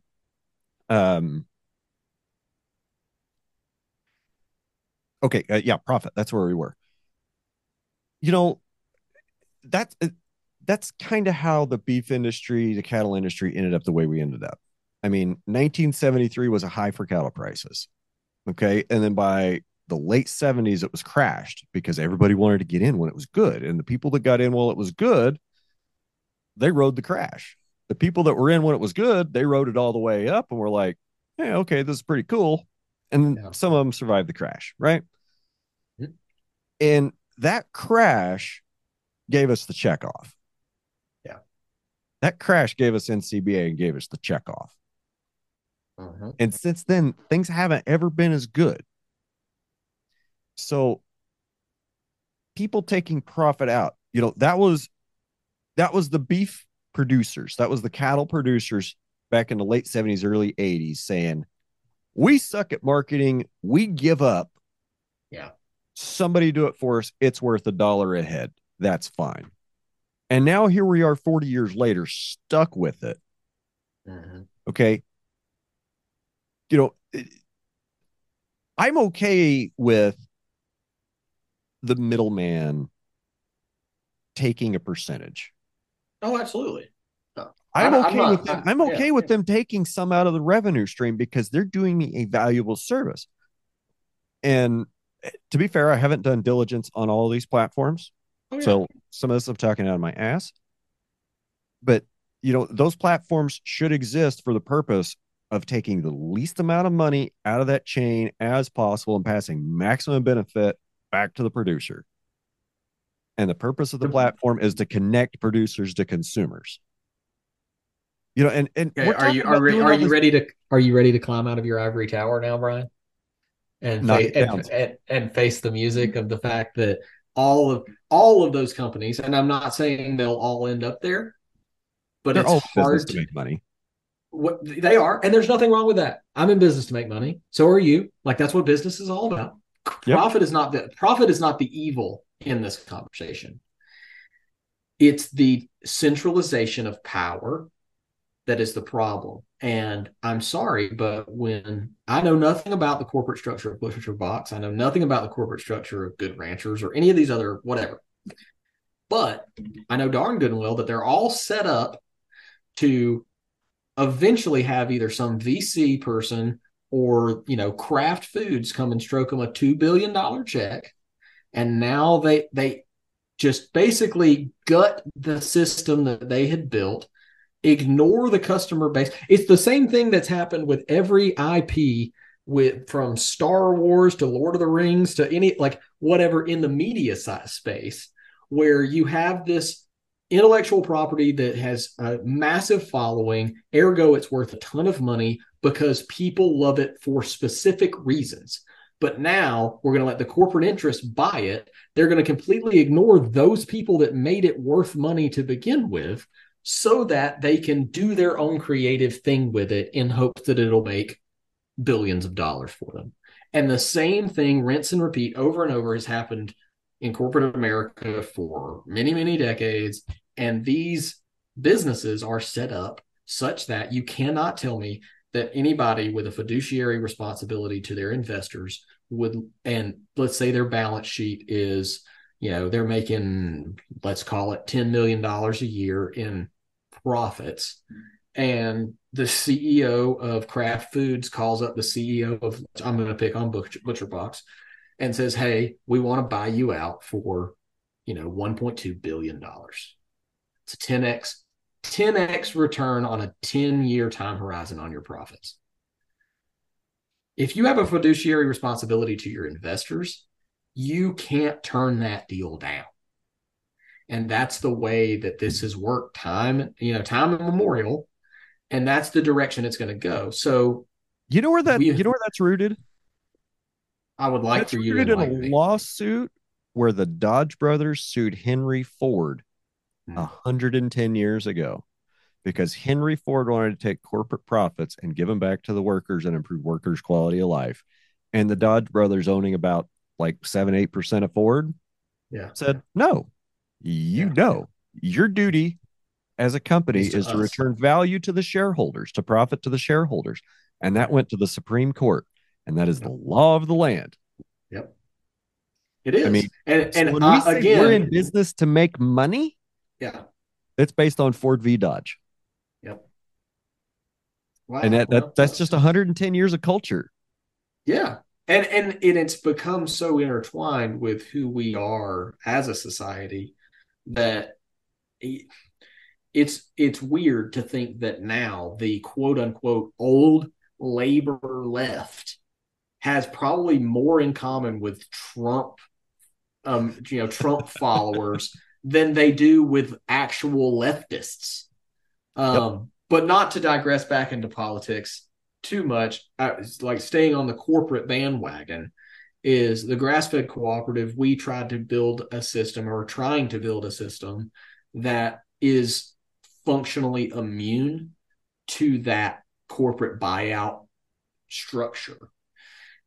And so we insulate ourselves from that by being a conduit and attaching a consumer directly to a rancher, and not just like a, hey, this PR campaign kind of like meet this month's rancher that works with us.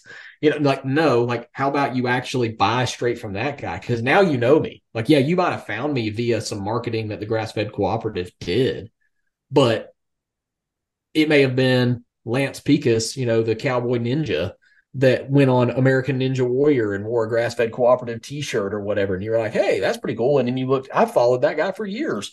And you're like, oh, well, I live in Georgia. Oh, I could buy a dude from this guy. And now you know me. You don't have to go back through this middleman. You now know your rancher. And so that's kind of the model we wanted to use. And so anyway, that plus the decentralization aspect of it, of like, we know that we have a broken food system, or a pinprick in the balloon is all it takes to completely deflate the balloon that we're currently standing on in terms of food security. And we want to do our part to help fix that. And, with the people that want to support what we're doing ecologically, economically, and, want the health benefits, want the, whatever. But I think more than anything, it's the reconnection. And so that's why I say, like, I tell people I'm in the relationships business. I'm not necessarily in the beef businesses, because I see it time and again, people that are my customer that come to the ranch and they say, oh man, I would love to do this. And Yeah. Because Yeah, they say that. yeah, because they really, what, so this about me. Like, I have a degree in communications, so it's like I can see behind the veil of what they're actually saying. What they're saying is rooted in marketing. They've been marketed through media, through westerns, through Yellowstone. Yellowstone, through all these things, to have a romanticized, bucolic vision of what it means to work the land. But two is, and this, like, we live in a very psychologically broken civilization, in that, like, man was not made to sit inside of a box under fluorescent lights, whether staring at a screen and typing on a computer, or attaching widget A to widget B for 8, 10, 12 hours a day. And so I think a lot of people have a run in the park mentality to agriculture. They think it's like, well, I like to camp on the weekends, and so, like, I would love to work outside, and I would love to mess around with, I like wildlife, so I would love to work with livestock. And you're like, Like, oh yeah, no. I like to camp. I can go live off grid in Alaska. Yeah. It's not the same thing. It's not the same thing. And my answer is always, yeah, I'm living the dream, but a lot of days it looks like a nightmare. And people don't really grasp that, but they're well intentioned in what they mean. And what they mean is rooted in that loss of connection, because especially in the Southeast, everybody here is pretty much 2 to 3 generations removed from the farm. Everybody's family had a farm, whether it was, My grandpa had a few cows. Yep. Whether it was they grew up poor and they had, 10, 20, 40 acres and a couple of cows and some pigs, and, and grandma, cut chickens' heads off and plucked chickens and strung beans on the back porch, or whether they grew up, more astute and their family comes from, owned a plantation or a big sprawling, estate or whatever. But everybody, for the most part, had a connect, because, and this goes back to pre-civil, pre-antebellum period. It's like the South is a very rural society, and we are pretty much predicated on attachment to the land. And that goes even further back into like the Scots Irish deeply moved into Appalachia and the South, and they brought with them that inherent connection to place. And whereas like the Slavic Germanic people that moved into say like the Midwest, very orderly people that were rooted in place but had focused more on function. And so like as it plays out for us culturally here, there's a big I think void in a lot of people's life that like they want to reestablish a connection to the land. And so that I think is the root of what most people mean when they say that. And so I try to offer people a way to commune with that. And that almost sounds like a Salatin-esque word to me, you know. And because unlike Joel, who I think has done probably the most good for the movement in terms of spreading the message, I think he's probably the best messenger that we've had. Yes. I think that, he's done some great things, but he's also made his farm available to anybody 24/7. You come out here, check it out, whatever. I'm personally not doing that. I don't think I don't want to be on call 24/7 to have, feel like, oh, who's driving up the driveway? But I still want to, for people that want to make that connection, I want to make it available to them. If they're paying customers of mine, clearly but that may be a small tidbit. I've had multiple customers, much like the guy I mentioned earlier, who's buying the kids camp. I've had multiple customers who have gone on to, they started at buying my beef. They've gone on to buy some property. And they're calling me like, hey, I want to get some chickens, like, can you tell me what to do? Like this. And so like, I'd be happy to tell you what to do. My consulting rate starts at $1,000 a day. Well, I mean, again, that is something that I struggled with a lot. And I think I talked to you about this last time we did a podcast. Like I do a very little, but I do some consulting for people, mainly because like land is my passion. And I enjoy looking at new land, thinking about how I would utilize it, what's the right, and I enjoy helping people avoid the mistakes that I've made.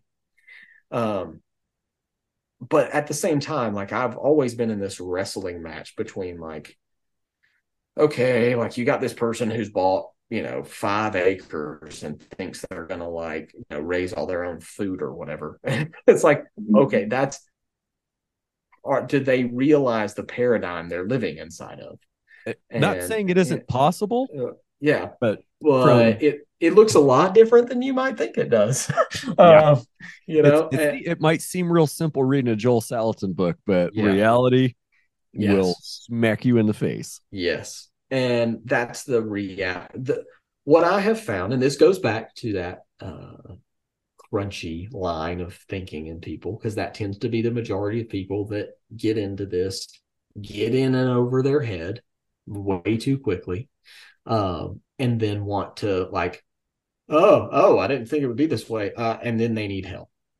But my whole thing is trying to, originally I tried to help those kind of people, and then I was like, well, I went through this struggle of like, well, I'm not really helping the agricultural community by helping homesteaders.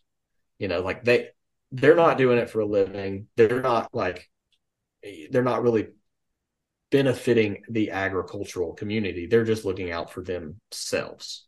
And that's not bad. That's just not really doing a whole lot of external good. But then I kind of came to the realization, it's like, okay, but if I can help those people and wake them up to like, hey, you're not in this alone, and you can't do all this by yourself, and you need to plug into the whole. You need to plug into your local food community and cooperate with your neighbors and not fight them. exactly. And that's the part that I think it will over time do the most good. It's kind of, I've heard that said before, like the education sphere is like, a teacher oftentimes doesn't see the good, that the impact they make on the world. It's normally recognized, long after they've done their duty. Okay, that's fair. When you started college, Mhm. how many of your high school teachers did you appreciate versus how many of them do you appreciate now?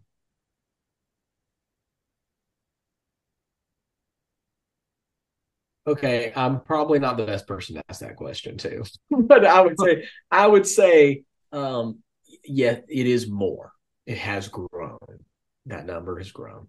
And Um, and the point that I would make is, you know, sometimes when we're right near one of those events, we don't understand the significance yeah, of the event.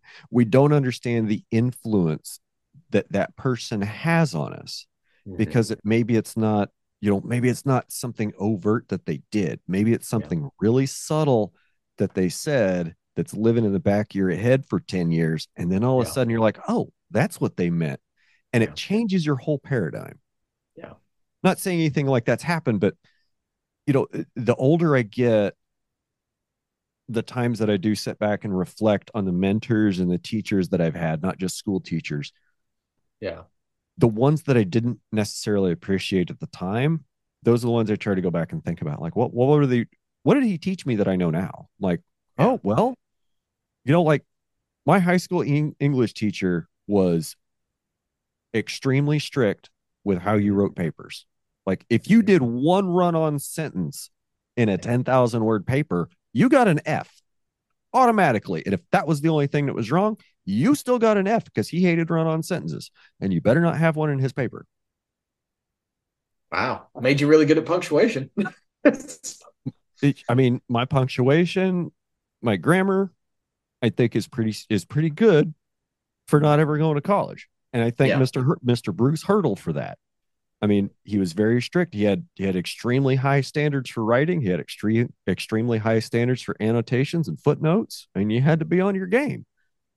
And you couldn't bullshit him because I mean, everybody that tried to look them bullshit up. him, everybody that tried to bullshit him got caught. Yeah, So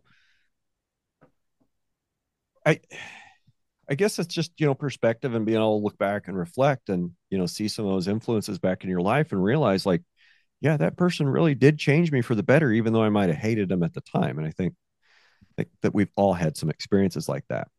So oh, for sure. you started to talk a little bit earlier about this lady that you met, and then her wife and or her and your wife were kind of going back and forth about formula. Oh yeah. So while I was down in Stillwater, Mhm. and I'll be, they'll, I'll just say it. So the essentials of regenerative ranching, it's kind of like a 101. Yeah, Okay. I would assume that. I felt like a PhD auditing a freshman course. Yeah. Like that's honestly what I felt like. So there's some parts where I kind of tuned out. Well, I started going down this thought experiment about two identical twins that were carried by the same mother. On the day of their birth, the birth mother gives up one of the twins for adoption. Okay. Just thought experiment. So roll with it. Yeah. So that baby's the baby that stayed with birth mom. His name is Larry. Now, Larry's mom is crunchy. Okay. She's crunchy. She's gardening. She's raising him on breast milk. She's raising him like she's dragging him around the garden with him while he's a baby. Got him on her chest, got her on her back, and Yep. you know doing the things. There's chickens, there's pigs, there's sheep, goats, cows, whatever. Yeah. Okay, so she's the crunchy homesteader mom. Mo's mom is the busy suburban professional mother, single Mhm. mother. So after her maternity leave, Mo goes straight onto formula, or maybe he went straight on formula the day she brought him home from probably the day she brought him home from the hospital because not birth mom, not gonna have milk, right? Yeah. So Mo's on a steady diet of formula. And I kind of thought about it like, okay, so what's this thought experiment going to be? Like, all right, well, let's write about their 1 year checkup, their 2 year checkup, and their 5 year checkup. Mhm. And I'm thinking, okay, so At 1 year old, where's Larry going to be? He's probably going to be toward the bottom of height weight, but he's going to be pretty healthy. And a doctor's going to say, I'm worried about him that he's underweight. You need to feed him more.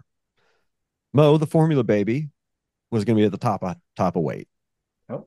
And doctors are going to say, perfectly healthy. You're doing everything perfect. Great. Keep doing what you're doing. Year 2 is going to be a repeat of the same story. But I would theorize that Larry would be a little bit more cognitively developed because he spends all day with mom. Yes. Mo, I would argue, would be less cognitively developed because he's spending all day at daycare around 6 other kids his exact same age with minimal supervision from one adult. And as they get older, let's just say second birthday, they're started on solid food. Larry's eating tomatoes out of the garden. His mom's mushing up meat. She's giving him milk, getting, cheese, all kinds of good stuff. Mo's getting pureed baby food, Cheerios, and formula still. So we go to the year 2 checkup. More of the same. We keep going to the year 5 checkup, which everybody's going to need before we go to kindergarten or preschool or whatever, right? Mo's going to be like borderline obese, maybe pre-diabetic. Larry's still going to be at the bottom of the weight for his height. And the doctor's still going to be concerned that he's eating enough. And let's run this all the way till they're 18 and graduate high school. Mo weighs 260 pounds. He's diabetic. He's got asthma because he can't breathe. Larry weighs 170 pounds. That's 6 foot. Skinny as a rail. Picture of health. Never been sick a day in his life. And Mo's been suffering. Mo's gets sick every month, it seems like. Always has a stuffy nose. Always has a fever. Always has, aches, pains. Something's always wrong with Mo.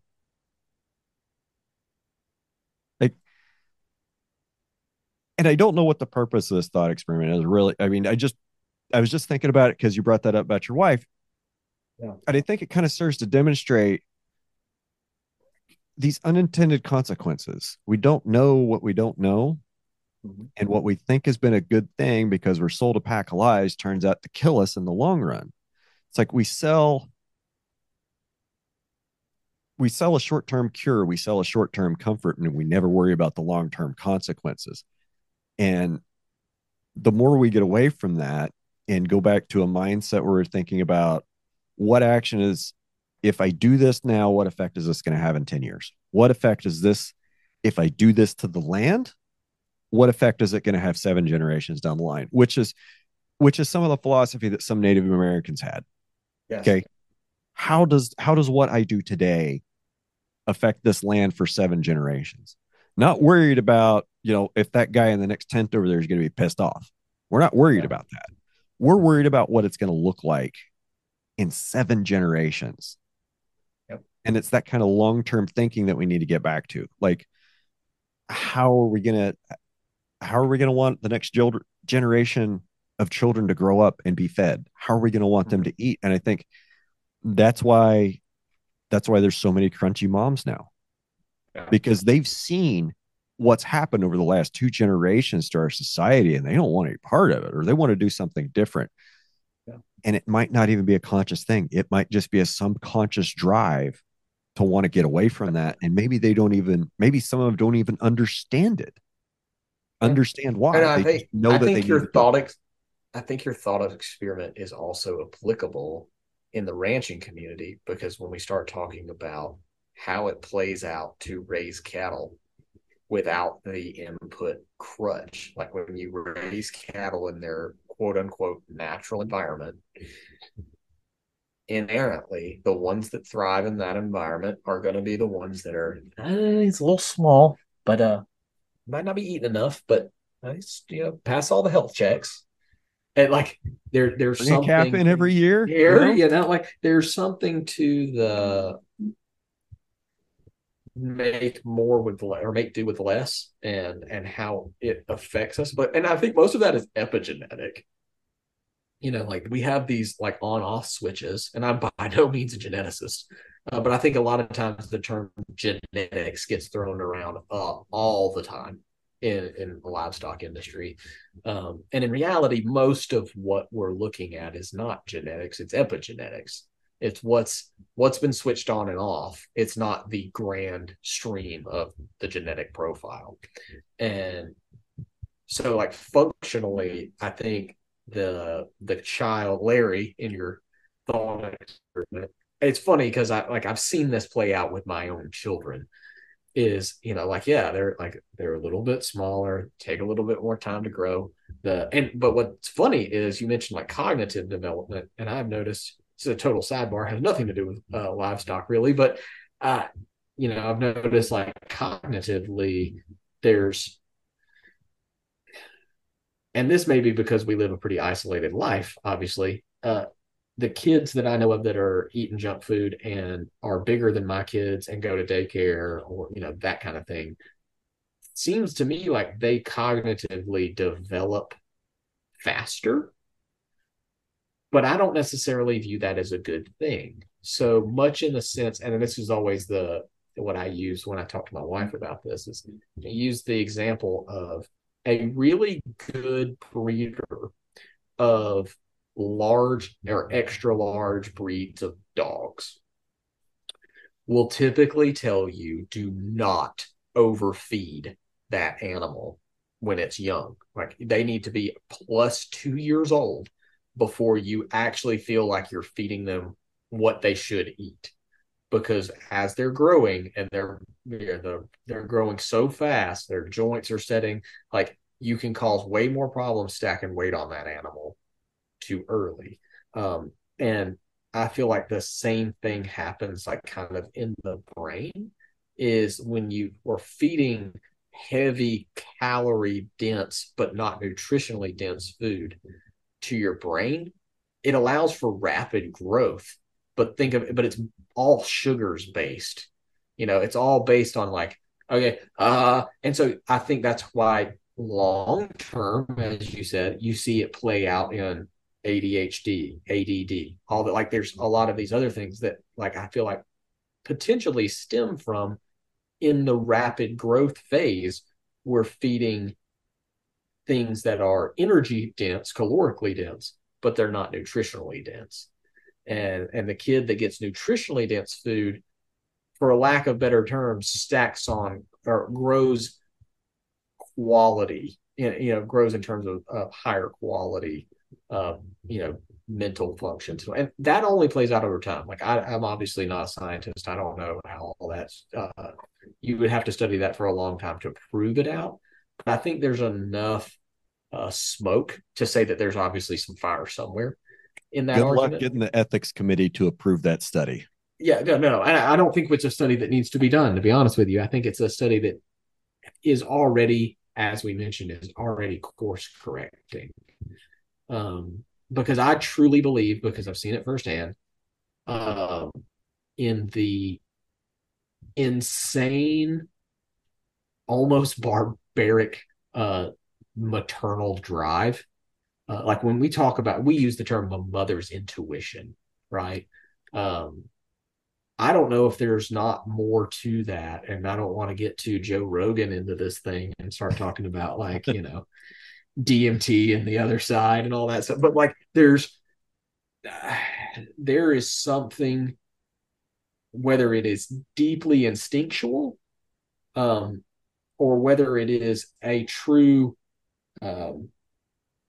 beyond physiological connection between a mother and her child. And I feel like that goes way deeper for children that are breastfed. And again, this is just me living in my own world here. And that like a mother has a desire before her baby's even born to do whatever it takes to protect that baby. That's like a psychological basic thing. That's hardwired. Yes, we have done a lot of things in our society to push women to feel like, to ignore that thought. However, that's hardwired, and that is instinctual. We see that in the animal kingdom. It's the same thing. It's the same reason a good mama cow will stand there with a pack of coyotes around her and literally stomp her baby to death trying to kill coyotes, until You they know, if take your her cows down had too. horns, they could. If your cows were Yeah. armed, Yeah. Well, if they had the tools that God gave them. Um, However, on that note, I haven't killed a coyote one in 5 years. My cows have. I have not, and I have lost a grand total of two calves to coyotes. And like when I tell people that around here, they're like they don't believe me. They think I'm lying. Um, and I think it's just because we. So I just got through rereading the Lassiter philosophy of raising cattle, okay, and Tom Lassiter wrote about like that's kind of his philosophy was more strict than mine. I'll kill armadillos because they're not native to here and they make leg breaking holes out in the pasture.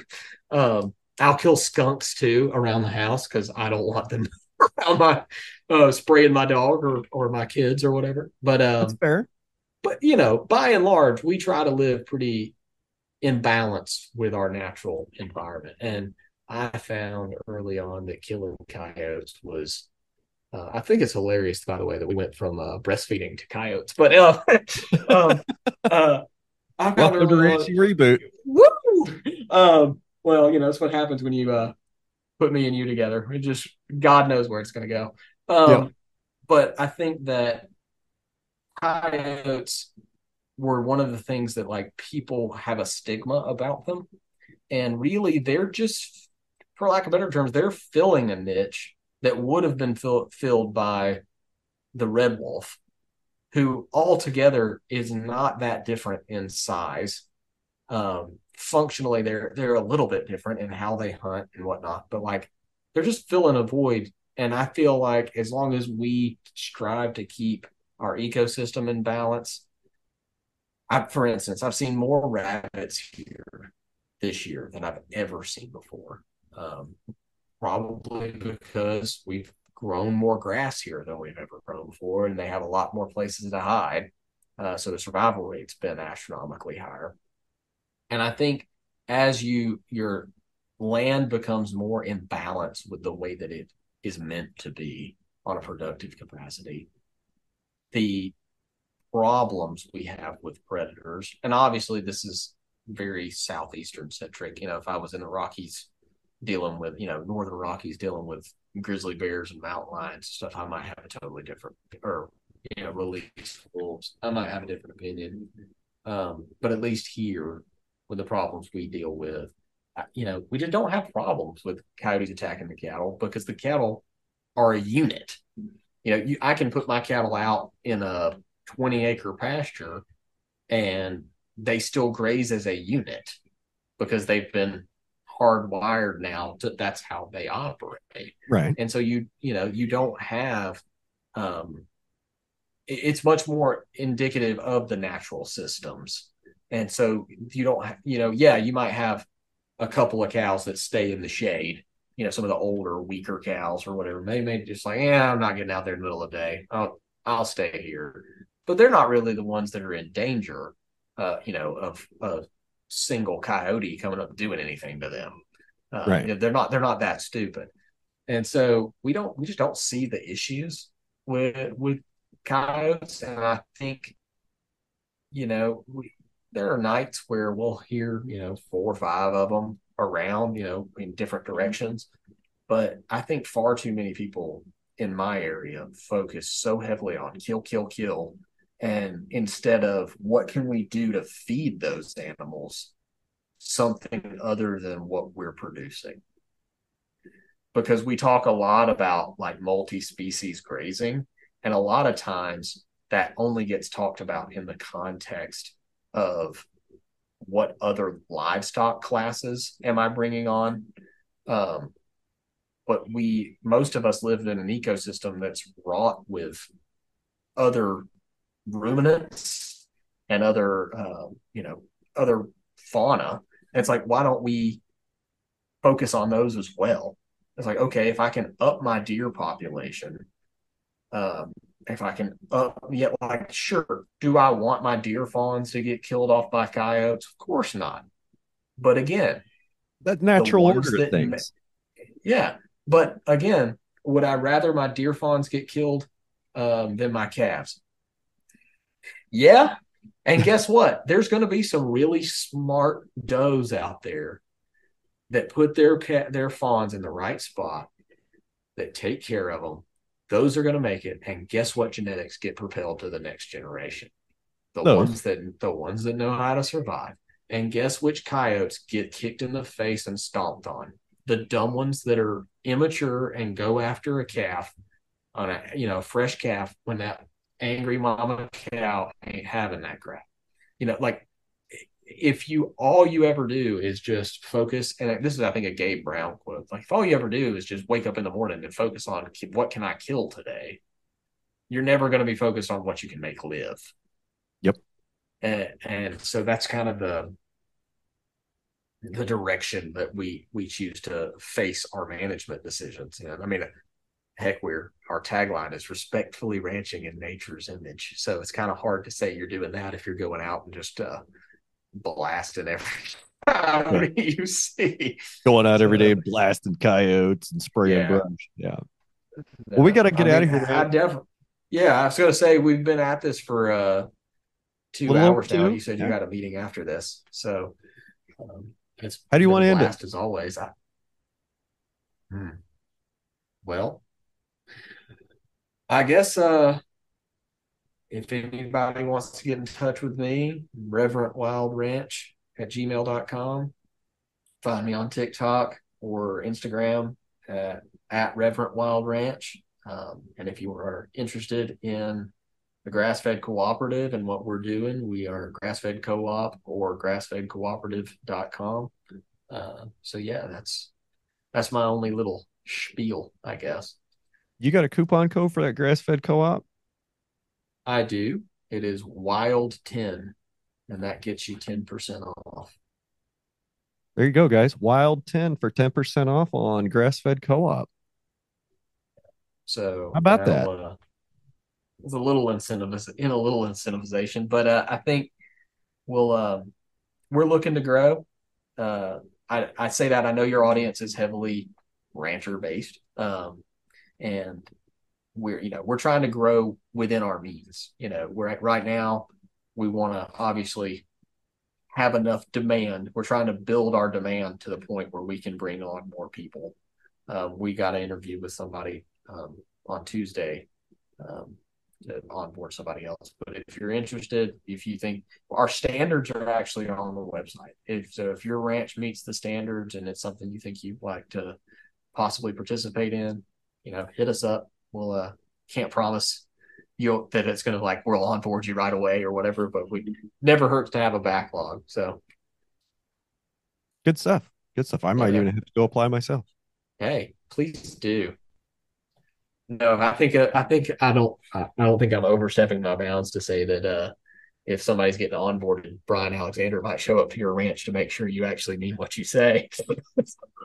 I wasn't going to bring that up, but I would be happy to work with you guys in whatever capacity you would have me in. Yeah, man. I think that's you and a couple other people that we're both friends with. We've had conversations with. I think for the people that either can be a part of it or maybe not so much in the marketing side of things or the beef sales directly side of things, but have the knowledge base and can validate things. That's pretty important too, because obviously, I know I don't want to keep you any longer, but I'll quickly say, the cooperative had there's plenty of other things out there, other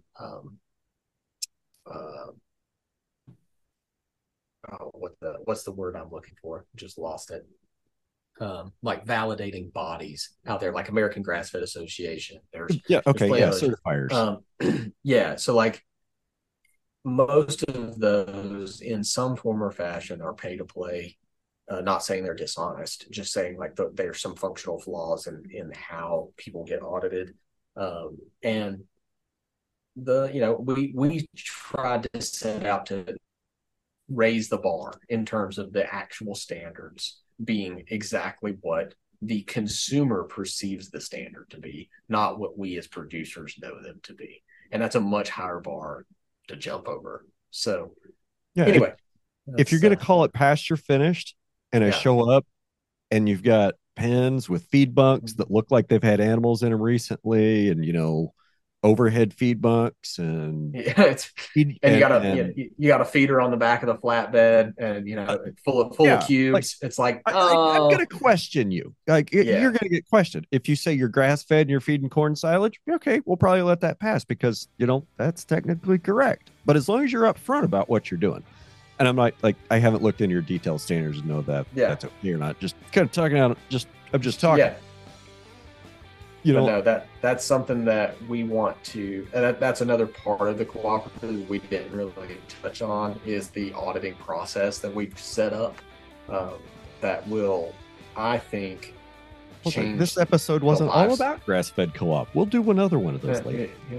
Okay, we can do another one of those later. But so anyway, I know you got to get out of here, and I'll just keep running my mouth. So, well, it's always a pleasure to talk to you, Michael. Brother. Congratulations on your growing family, and I look forward to talking to you and seeing how your no hay winter went, and seeing how your 45-day breeding cycle went. Well, you will know long before probably we do another podcast. Well, let's not wait a year to do another one, bud. Let's not. Let's do one in a couple of months and check in. Looking forward to it, man. All right. See you, brother. Have a good evening. All right. See you, brother. And rest of you out there in podcast land, I guess go have a good week or something. Bye. If you enjoyed this episode, don't forget to like, share, and subscribe to our podcast. We'd also love to hear your thoughts, so leave us a review if you haven't already. And don't forget to check out the Q&A and the polls on Spotify. Your support helps us bring more enlightening conversations and fresh stories from the world of farming and ranching. Thank you for listening to Ranching Reboot, your favorite regenerative ag podcast.